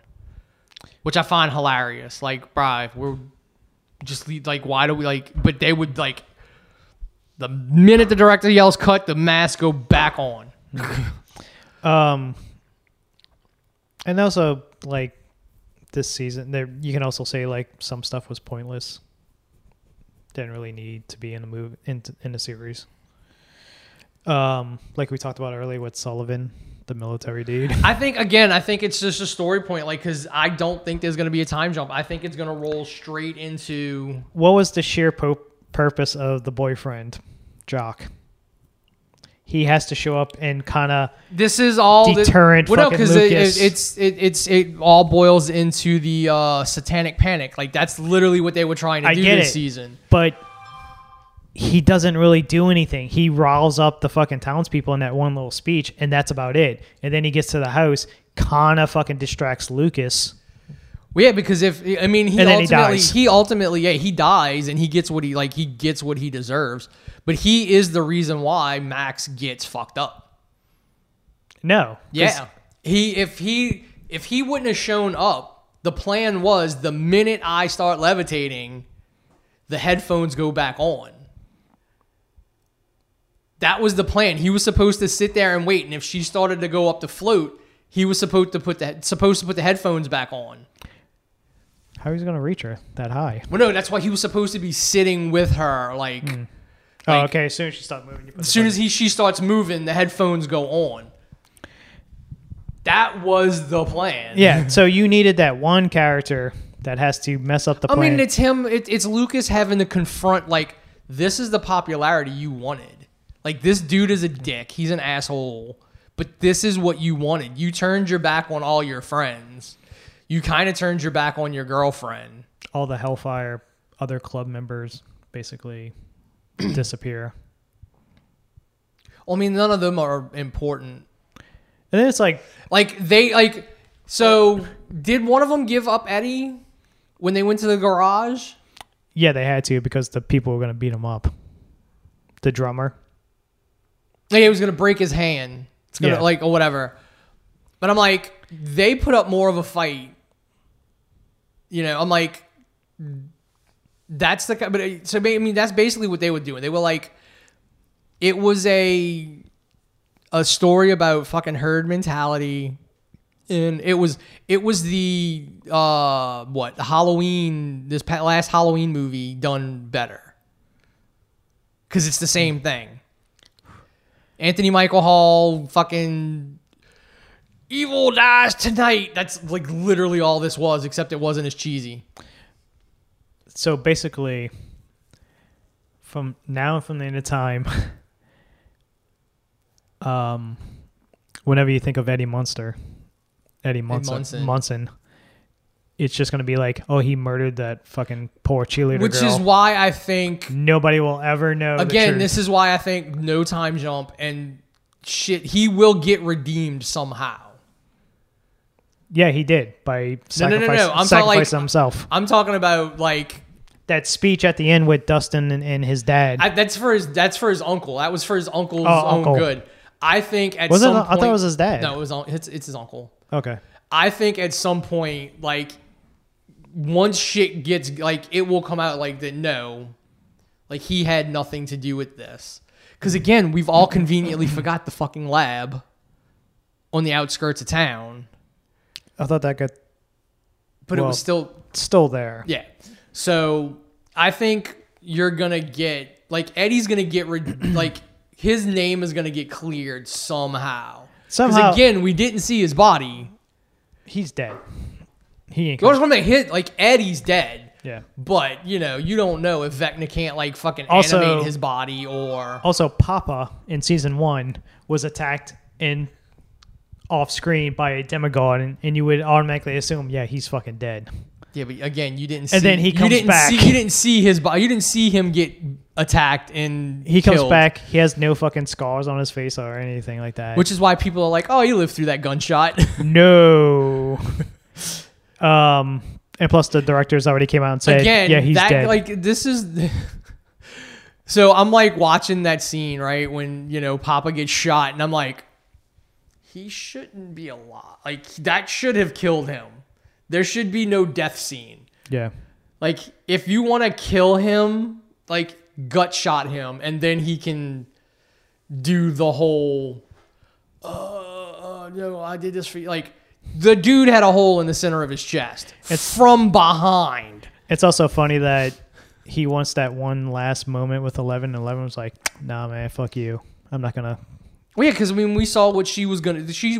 We got to see what she had to tell him. Yeah. Like, no, you're the monster. You didn't do that. Like, you're the monster. Because she got to remember all the other kids. It's and also you did this to one, and then one killed all the other kids. the one thing I hated about that, especially the last episode, is how the Duffer Brothers forever for like the past week or two leading into the episodes was just like, don't get attached to characters. People will die, and all this stuff. And then they framed it when 11 is I mean, they all trapped by Vecna. Every character gets the stereotypical like. Will they survive? Yeah, it's that cliffhanger. It's that season finale of like, yeah, we have to renew these contracts, so we're gonna put them in this dangerous. We're gonna make it look like they're gonna die, so we can easily write them off. Yeah, every character gets that in this show this season, which I'm fine with. And then only one person dies. I mean, fucking Max is dead. She's a vegetable. She's technically still alive, but yeah, she's fucked up. She died. The only reason the thing opened is because she died. If you want a fucking Metallica reference, she is fucking Johnny Get Your Gun dude in the fucking bed. No. 11 goes into the void and cannot find her. She is dead. Max? Yeah. She's in the hospital. Her body's alive. But yeah, that's like she has that. Johnny Get Your like that dude was alive. Yeah, but he can move his head, but he can't move his arms. He can't see, can't hear, can't do nothing. No, but he had brain activity. Like she has none. Like she is a vegetable. Is what I'm saying. Like all 11 did was reanimate her body. How can she even? How can that family afford to keep her alive on fucking? Because she's breathing on her own. Like she's just in the hospital. That's impossible. There is no fucking way. You literally, she can't see anymore. Oh yeah, she would have been if she'd have lived. She'd have been fucked. She got arms. Her arms, like arms she'd have and been. Legs she'd have been in cast for like 6. She'd have been in cast for 6 months, and then like she would have been permanent. She was permanently blind. Yeah, she's permanently blind. She's the fucking lady with the German Shepherd from the Beyond.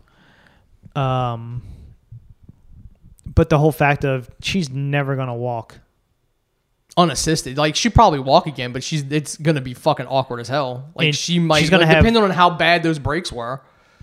She's gonna be part metal for how many rods they're gonna have to. Oh yeah, that's right. She would have never been the same. But that's what I'm saying. Like it would have just been like, why the fuck did you just not let me die? The ritual activated because she died. It's just.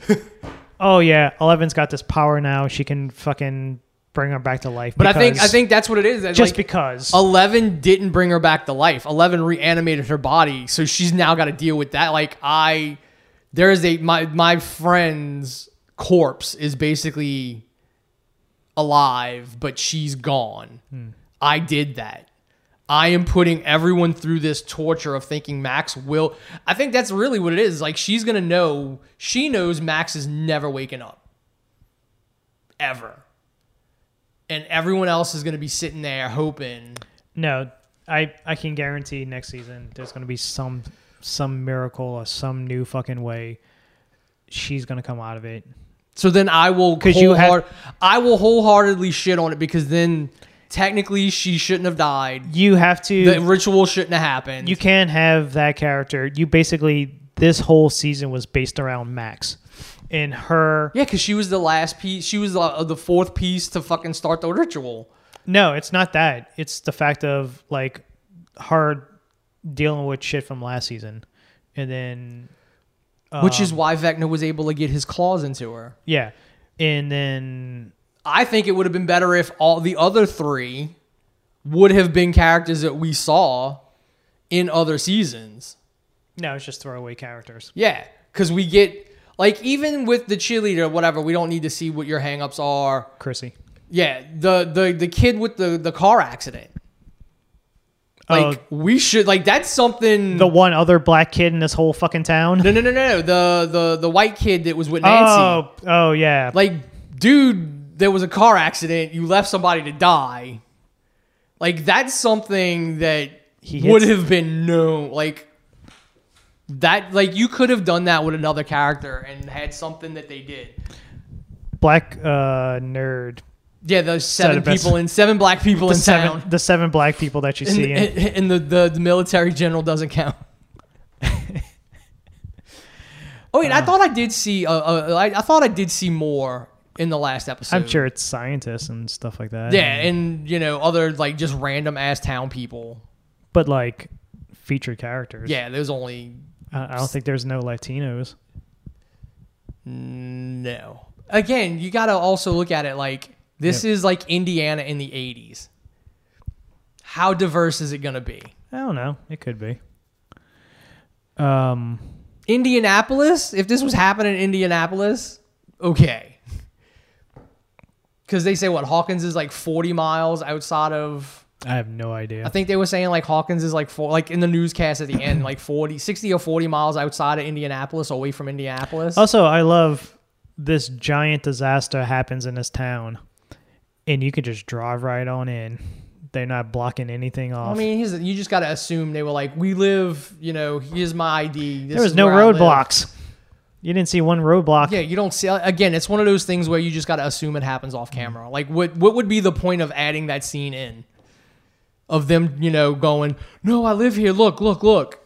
Well, it makes more sense of them going to the cabin because the cabin's in the woods and nobody really knows the cabin's there. Yeah.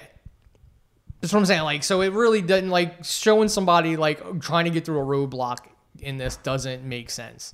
Especially since there's clearly people who aren't leaving. It's also like, Mike's parents aren't leaving.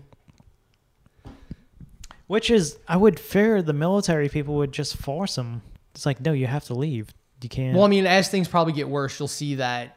No, it's the fact of it was 2 days after all this happens that the military would just come in. It's like there's gas leaks, the possible fires, the cleanup, the unstable buildings and stuff like that. And it's just like, we got to get everybody out of here unless you explain it that they're far enough away outside of town. Yeah, I mean, we don't know where everyone is. But then I did notice, so after the episode, I'm like, I told Teresa, I'm like, the promotional art for this season was an overhead view of the town with big red lines through it. Well, yeah, also there's, like, they did each episode had its own poster. What I'm talking about before the season started, like, all the promotional, like, was literally the town the way it was at the end. So they gave away the finale without anybody even thinking that's what it was. Yeah. And then the Eddie sacrifice was kind of... I mean, there was honestly... It was, which is why I think there's going to be more with the character next season. I would hope, like, if I'm writing it, I'm like, okay, because they don't bring the body back with him. Clearly, Nancy and them had to come back to the trailer to get out. I'm assuming, or they just jumped in the fucking hole. It's also, if you're gonna shoot somebody with a shotgun, you aim for the head. I mean, she was going. The Duffer Brothers were doing the Halloween. No, the Terminator T2 thing. But it's like the scenes you see Dustin in his scene when Eddie dies. The really gut-wrenching scene would have been watching Dustin walk away from the dead body. Well, if anything, Dustin... Or Nancy and all of them showing up with him still by the body. And then all of them having to deal with the fact that we did all this to clear Eddie's name and save the town, and Eddie's dead. Well, there's no way to clear his name. There's absolutely no way anybody's going to believe, yeah, this demon fucking dude. Yeah, well, until he shows up. Like, then... If the plan would have went as normal and Vecna was dead, how are you going to prove it? That's what I'm saying. Like, if every body. Now it's one. Now everyone will get to see it. That we'll get fucking the flight of bats. Eddie Munson will now live in infamy of every YouTuber or podcast true crime. Well, I mean that's because they're gonna be like the guy who opened the hell pit. No, it's not even that. It's the guy who killed a fucking cheerleader, named her body, and disappeared without a trace. Well, no, because the news they were all blaming him for killing all three of them. Like, he got blamed for all 3 of the murders. Yeah, and it's going to go down for the rest of time. Like now, if that thing that really did happen in the 80s, us now, there would have been so many podcasts and so many true crime documentaries. And then the news was saying that he sacrificed them and opened the pit. Like, the news at the end of that last episode was saying, like, Eddie opened that pit to fucking hell. That's why Mike's dad's like, oh, the news, can't tell the difference between the news and tabloids anymore. Mike's dad's like so fucking just whatever. I'm over all of this shit. Yeah, they really tried to push his mom last season with the Billy affair and all this other stuff and the possible leaving the husband type of stuff. And they just did nothing with it. Well, I mean, because when you kill off Billy, then... No, I mean, like, Oh, yeah, she was tired of his shit and that. Yeah, barely even did anything. You were at the breaking point of leaving him. Yeah, now, yeah. Everything's fine. Yeah. Again, I think that's the kind of... Those are the kind of small details that they miss. And then there was no way to pay that off this season. There's just too much stuff. Like, you had to cram in this one season. Yeah, that's what I'm saying. Like, there was no way to pay off any of that stuff with her and him this season. And then the plan of... Because, I mean, you could still pay it off in season 5 where he's like, I don't care. I don't believe any of this. I'm not leaving. And she's like, well, I'm leaving you. Yeah. Where she takes the younger sister, you know, and Mike and the younger sister, well, tries to take Mike because Mike's not going to leave. And then leaves, you know, Ted alone. Poor Steve. I'm telling you, bro. They got to pay off Steve some kind of way. Steve's going to do the ultimate dad thing and sacrifice himself for everybody. For Dustin. And Dustin can be even more traumatized. Yeah, like Dustin's done lost both of his older brother figures. My 2 dads, one of them. Yeah, because, I mean, basically... Yeah, he had the same kind of relationship with both of them. I think more with Steve. Well, Steve, yeah, it was like a father figure, and then Eddie was like an older brother. Because when he's sitting there watching Eddie play the Metallica song, like when he's watching Eddie play Master of Puppets, that dude portrays very well in his eyes, like you would look up in admiration at somebody. Like that looked like genuine admiration for someone you look up to in that scene. It was crazy. Also, of course, because it's the 80s and it's the nostalgia, Duffer Brother, the Conan the Barbarian sword somehow was in Russia. Well, I mean, there was all kind of hand weapons. Yeah, I know. That they were using, but the fact that there is a legitimately usable Atlantean sword there for him to use. And then he does it like... And then it's... Because Double Toast is like, he had form. I'm like, no, bro, go watch the way he swings through. I'm like, he didn't have form. And it's also the fact of, like, the music mix of course, Kate fucking Bush's song mixed in with the synth Stranger Themes type theme. Yeah, but, again, like... So I do remember how episode 8 ended. Because the minute I saw it, I'm like, oh, they play it now. Episode 8 ended with them all going to their spots. And they were playing the Journey, the version of the Journey song I told you. Yeah, it's fucking awesome. And then I'm like, cut it off right before it fucking kicks in. The synth part? Like, no, like where like the fucking heavy guitar and shit would kick in. Because it's not, I don't think it's that long. Because I have it in my Apple Music. I mean, it is a fucked up day that you lose your vehicle and your house at the same time. You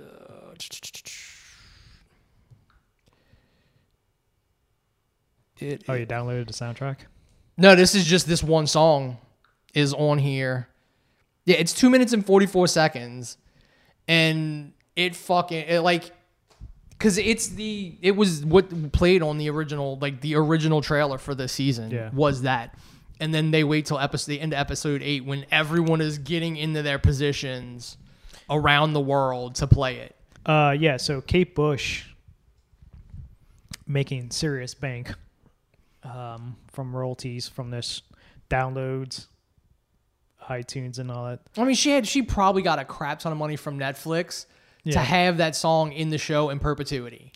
So she's like Zeppelin. Except there's a band on Octane that covered it. So either it got covered a long time ago. Oh, Running Up That Hill. Yeah. So It's either got covered a long time ago or somebody covered it within the last month. So here's the weirdest thing. About 3 years ago, Big Boy of Outkast was on some show, and it would just, what is your top 5 songs or top 3 songs? His number 2 song is "Running Up That Hill" by Kate It's Bush. got the chorus and the it's that fucking chorus hook, whatever, that's marketable. The rest of the song, not so much. Apparently, when he was a kid, he would be riding his bike, listen to that fucking song over and over, and that he just loves that song. It's that fucking that chorus of it's up tempo enough to not be like a lot of 80s music like that was. So what's funny is I was watching Mojo did a countdown of top 10 or top 15 weirdest moments from top of the charts. Mm-hmm. It's a British, basically American Bandstand, but British. And so I watched that, and then other top of the chart videos popped up. And then one was the top 10 greatest performance from them. And Kate Bush was one of them. It wasn't Running Up. This is before Running Up That Hill. This is when she was 19 in the early 80s. And hitting all these fucking high notes and stuff like that. But yeah, apparently she doesn't license her songs for anything. But I mean, it's what I'm saying. There is it's on Octane, so it's a rock cover of the song. And we were driving in the car the other day, and we heard it, and I'm like, this is either old from a few years ago, or this is somebody got permission to cover this shit within the last month to cash in. So she's making a shit ton of money. I mean, that's what happens when you have something that connects to a big cultural fucking thing. Yeah, and I'm sure. Again, Netflix probably had to pay her a good bit of money to fucking use it in perpetuity. Fucking Whatchamaniki didn't want to, they wanted, for Final Countdown, for Daniel Bryan, they were only going to let AEW play it 12 times a year. And I guarantee you they weren't going to let him use it in perpetuity for digital. So I gotta imagine Master of Puppets probably just over the weekend skyrocketed up the YouTunes probably rock so. and metal. Where is there shit? You can buy their shit on Apple and shit. Yeah. Yeah. So yeah, it probably did. Yeah, because I bought all their stuff pre Black Album. I don't have anything past the Black Album. And the only thing I have from none of their albums past the Black Album are worth buying total. There's songs here and there. Yes. The Black Album, there are a handful of songs. Because mainly is when that album came out, that's an album you listen to from start to finish. Mm-hmm. Everything. So you know that whole album. I just recently went back because I watch, there's a YouTube channel that I watch who reacts. She's a opera singer, and she's done tons of voice acting work for computer video games and stuff like that, and she's an actress, and she does reactions to metal songs and stuff like that. And she just recently did one Chop Suey. Mm-hmm. And then I just completely forgot. It's like, man, I don't have any of those System of a Down fucking mid-2000s, early to mid-2000s System of a Downs. The Toxicity, Mesmerize, Hypnotize, Steal This Album. I'm telling you, that's why I was on eBay looking up movie soundtrack CDs, because those are the hardest ones to find on streaming. Yeah, because you got to get all those artists. Yeah. So those are the hardest ones to find. Like I can go find like individual songs from other movies. Like I don't need to buy the entire Drop Zone soundtrack for When Will We Fall Down. I can just go get that one song. It's like one of my favorite movies. Wait, what? Drop Zone. It's Wesley Snipes. Wesley Snipes? And the dude from Last Starfighter. And The parachute movie? Yep. Oh, the fucking skydiving movie? Yeah. That's right. Our town fucking Charlie Sheen did his... No, did Sean Connery did a fucking movie like with Wesley Snipes? No. I don't know. That was like we like when Wesley Snipes was kind of like a semi-bankable star. Passenger 57. Passenger 57, White Men Can't Jump, Drop Zone. Even though Drop Zone was on the low end of like that was that era. It's so sad. But that's is that Filter? Like I can't remember. No, that's Toad the Wet Sprocket. Is the main like Jesus. that's what I'm saying. I was like a Toad the Wet Sprocket song, and I'm like I love like that's where I heard that song for the first time, and I'm like I love this movie. I love that song. Just play that one song that everybody knows. Fucking God, what's the name of that song? I can sing it, but I have no idea what the name of the song is anymore. What?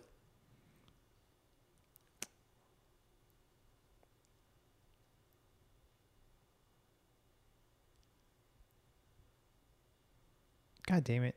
I seen them live too. I think they were at the first Mojo Fest, which Probably so. Which ended up becoming Voodoo. That was a great fucking like going back. I wish Voodoo is no more. Yeah, unfortunately. I think fortunately because it hasn't been the same in forever. If I would have known then what I know now when I was at that concert of just like I would have paid more attention to the concert other than just hanging out with my friends from high school. It was like so many bands that fucking exploded. Fucking so like Fiona Apple. Before or after she got big? This is at the peak at the rise. Okay. This is her first album, her big breakthrough album. Fucking Foo Fighters when that first album came out. God. When it was like, hey, the guy from Nirvana has a band now with that other guy from Nirvana that played guitar. Yeah. Kashmir. Toad the Red Sprocket. Fucking Fuel. Oh God, that would have been well before. That's well before they hit. Like no, that was like that wasn't like. I mean, Jesus, granted, that was their first album. Yeah, that's right. Jesus saw a gun. Fucking Candlebox. Their first album. Because I remember me and my friend was just singing. We were like singing loud to "You," that song "You." Yeah. Because I really like that song by Candlebox.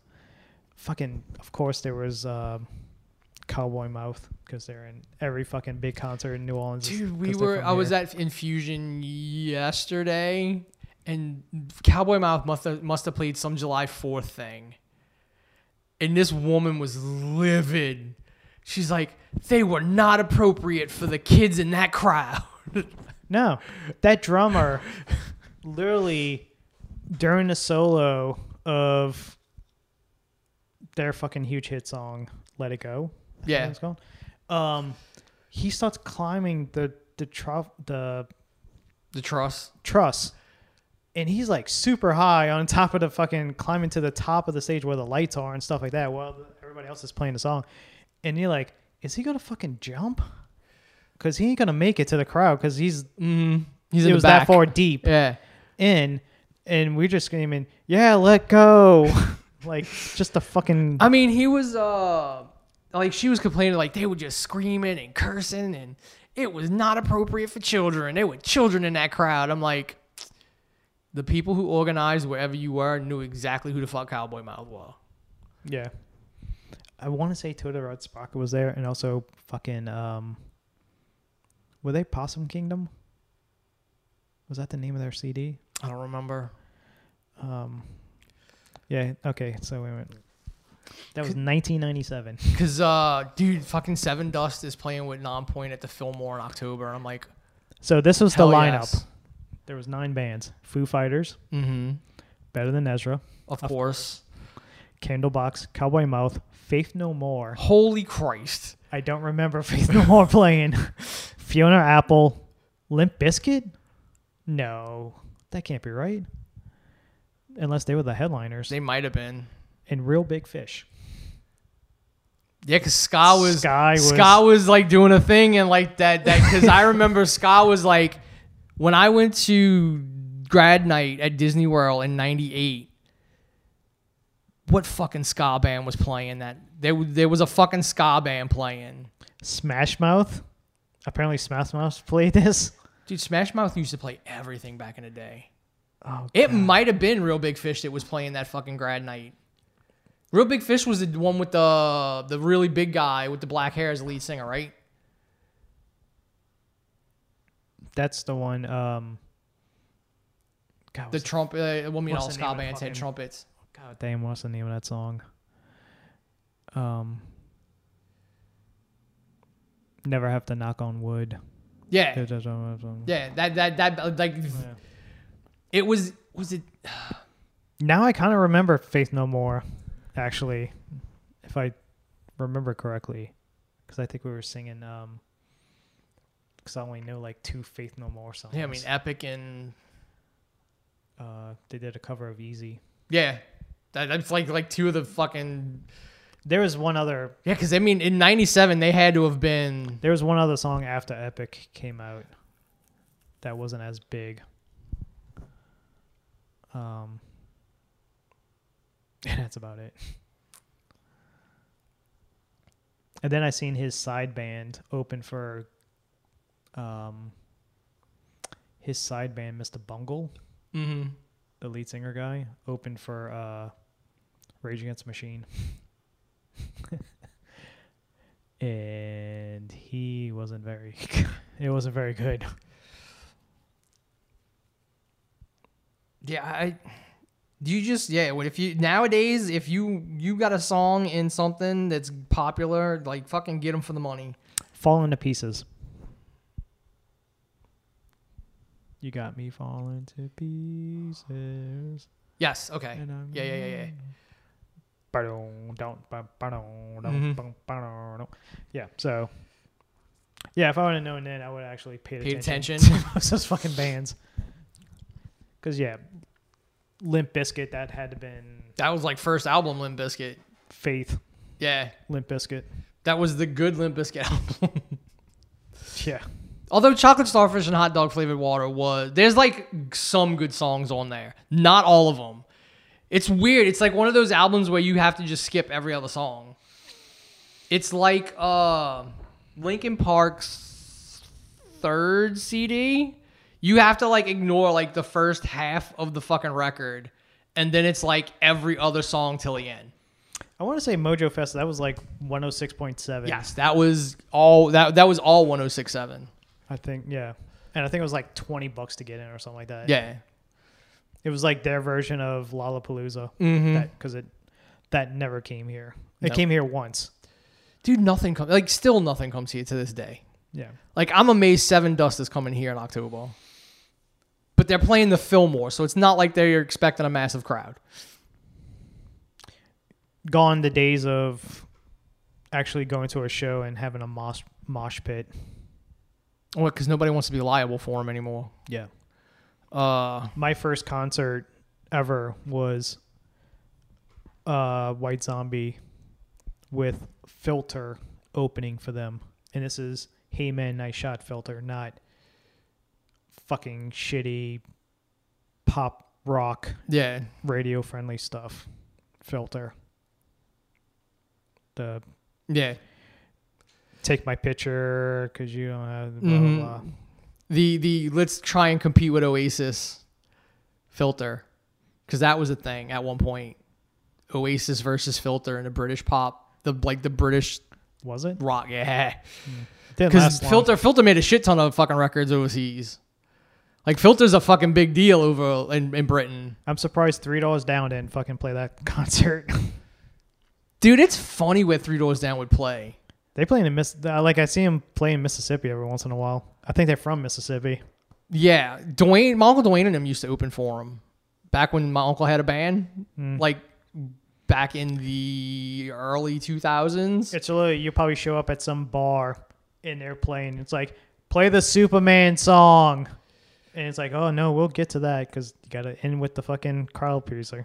You got to play all the other shit. Yeah, I mean, you don't start with that one. Their first album was okay, but like everything after, like they're one of those bands where everything after just didn't work. The late 90s, early 2000s was that heyday, like the mid 80s and the early 80s of just the one-hit wonders. It was like another whole generation of one-hit wonders. Like you come out, you have that huge hit, and then don't really follow up afterwards. Yeah, my friend Eddie's band has the fucking top 40. Dresden? No, Eddie Tyler? yeah. Yeah, I went to high school with him. Yeah, he's got a fucking top 40 hit, and what's he doing? Yeah. Evil, but back. No, yeah, Lie. Mm-hmm. Lie was the capitalized. Yeah, I went to high school with him.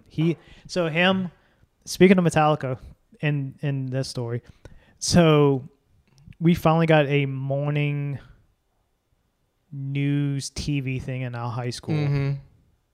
Broadcast Yeah. shit. So Eddie, our friend Buddy, who is the drummer and a guitar player or a bassist player or something like that, got to play a song. And what song was that? Fucking One by Metallica. Because it was we thought they were the coolest fucking things because Buddy at the time, he can play One on the fucking drums. He could do the double bass. He can do the double bass. And Eddie's fucking shredding. Oh, Eddie's a fucking great guitar player. Doing the guitar solos and stuff like that. And I just remember just sitting in fucking homeroom, just watching them play One. And it's a long song. Mm-hmm. I was like, was Eddie... Oh, it was a few years ago. And I was bugging. Like, it was before he came back down, I think. Yeah, I've run into him because he comes to Tim's shop every once in a while. Yeah, and I'm like, when are y'all playing again? And he's like, I don't know, when can we get a white boy singing Whitney Houston to open for us? I'm like, if I have to get on stage and sing Whitney Houston to open for y'all, get y'all back down here, I will do it. Because I mean, it just sucks because, dude, they literally probably drew as big a crowd as Nonpoint did at the fucking at Whatchamaniki the last time they played. Southport. Oh. Like, just nobody goes to shows. And the ones that do get are like, we saw Deftones at the Orpheum. We saw Lamb of God at the Orpheum. Well, that's it now. A lot of those bands that come down, they don't play UNO. Or they don't. Yeah, that's what I'm saying. Like, because they know, like, they play these other spots because, like, they can't get anybody. Like, nobody shows up for them. Even when Ozzy and them came. That was at the arena. Yeah, it was, like, half empty. The floor was half empty. I don't remember Tool being packed. Like, Tool wasn't sold out. No, Tool, I mean, the last time we seen Tool, they was pretty packed. Was it? Yeah. Maybe, I guess. It was also Mardi Gras. So, yeah, you had a lot of people in town. Yeah, and also I think you had parades going on at the time. Or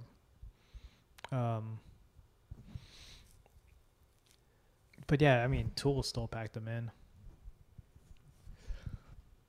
Yeah, but I mean, you don't get pits anymore because nobody wants to deal with the liability for it. Roger Waters before COVID. Well, I mean, yeah, that was fucking packed because of who it was, and you were drawing from multiple generations of people. Mind you, about 5 songs into you had a bunch of people get up and leave. You had a whole bunch of people leave because of the imagery. The Trump stuff. Yeah, so a giant Trump pig thing. I really wish he would leave politics out of his music. What? Have you not listened to Pink Floyd? Did you not see the wall? Oh God, do you not know who Wars is? And Oh, it's just hilarious. Like the people who get mad at fucking Rage. I'm like, what? Like Rage is a fucking very political fucking band.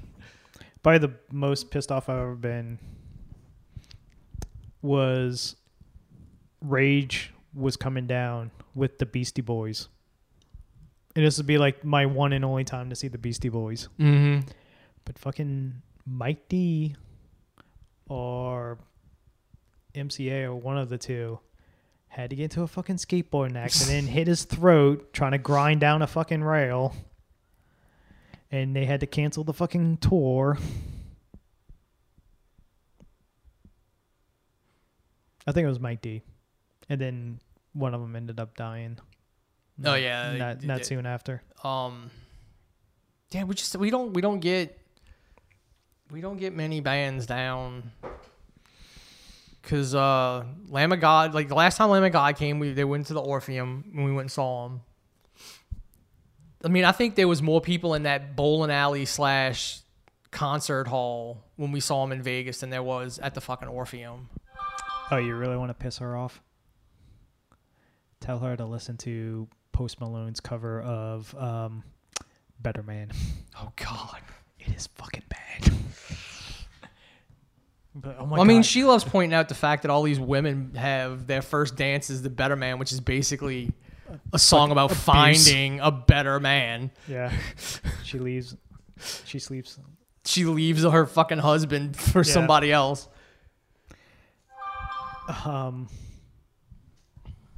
Yeah, dude. Like, just goes like, I heard the best cover. Like, Post Malone's he's such a great singer. She'll never believe that coming from me because I can't stand Post Malone. Fuck, I'll tell her. Go get her in here. She's probably sleeping at this point. But yeah, like I'm just like, it was literally if. You remember when Jim Brewer used to do Goat Boy? yes, It's literally that. it sounds like that. When he's hitting those end notes, like, can't find a He better fucking man. reverberates his own voice. Yes. Better man.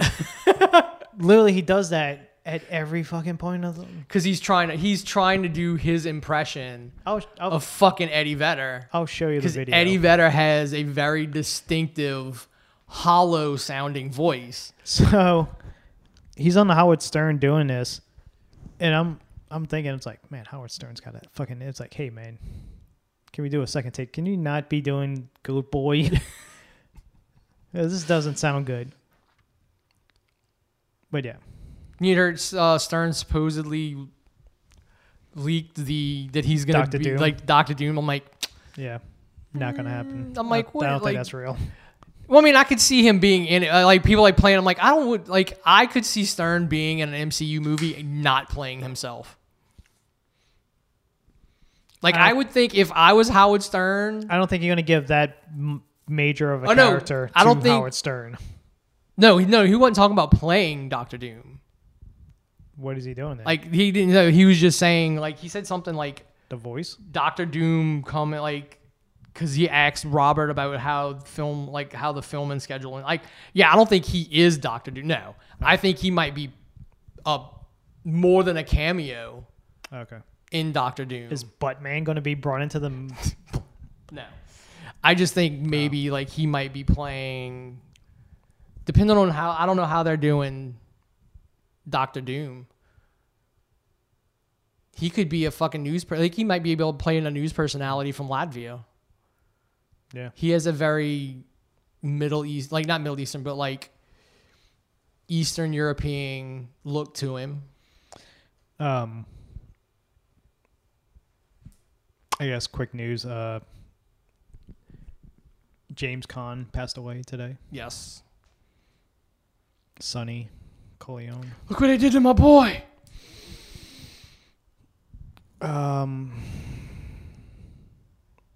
He was the original Max, getting fucking whacked in the ankles. Yep. By Kathy Bates. Dude, he was in like he was a fucking He's in a ton of stuff. he was a legit Hollywood movie star. Oh yeah. Like he's that rare breed of like Paul Newman and fucking Steve McQueen. yeah, like they could play in everything. Yeah. And it wasn't them playing the same character and everything. It's his tough guy, real life, also in movies. Yeah. Raced cars and stuff like that. And I'm guessing his son is still on NCIS. No, his son was on Hawaii Five-0. Hawaii Five-0, that's it. I still say fucking Elf is the most overrated film. A very overrated film. Not the most, but very overrated. It is an overrated film, but it is a funny... It's not... It is a funny Will Ferrell movie. Because I will stand by, Will Ferrell is funny when there is someone to control him. When he gets to go do whatever the he wants, he stops being funny and just... That's why I can't stand Step Brothers. Like, I can't. Like, I like Talladega Nights because he's restrained. Elf, he's restrained. Nice Guys, underrated.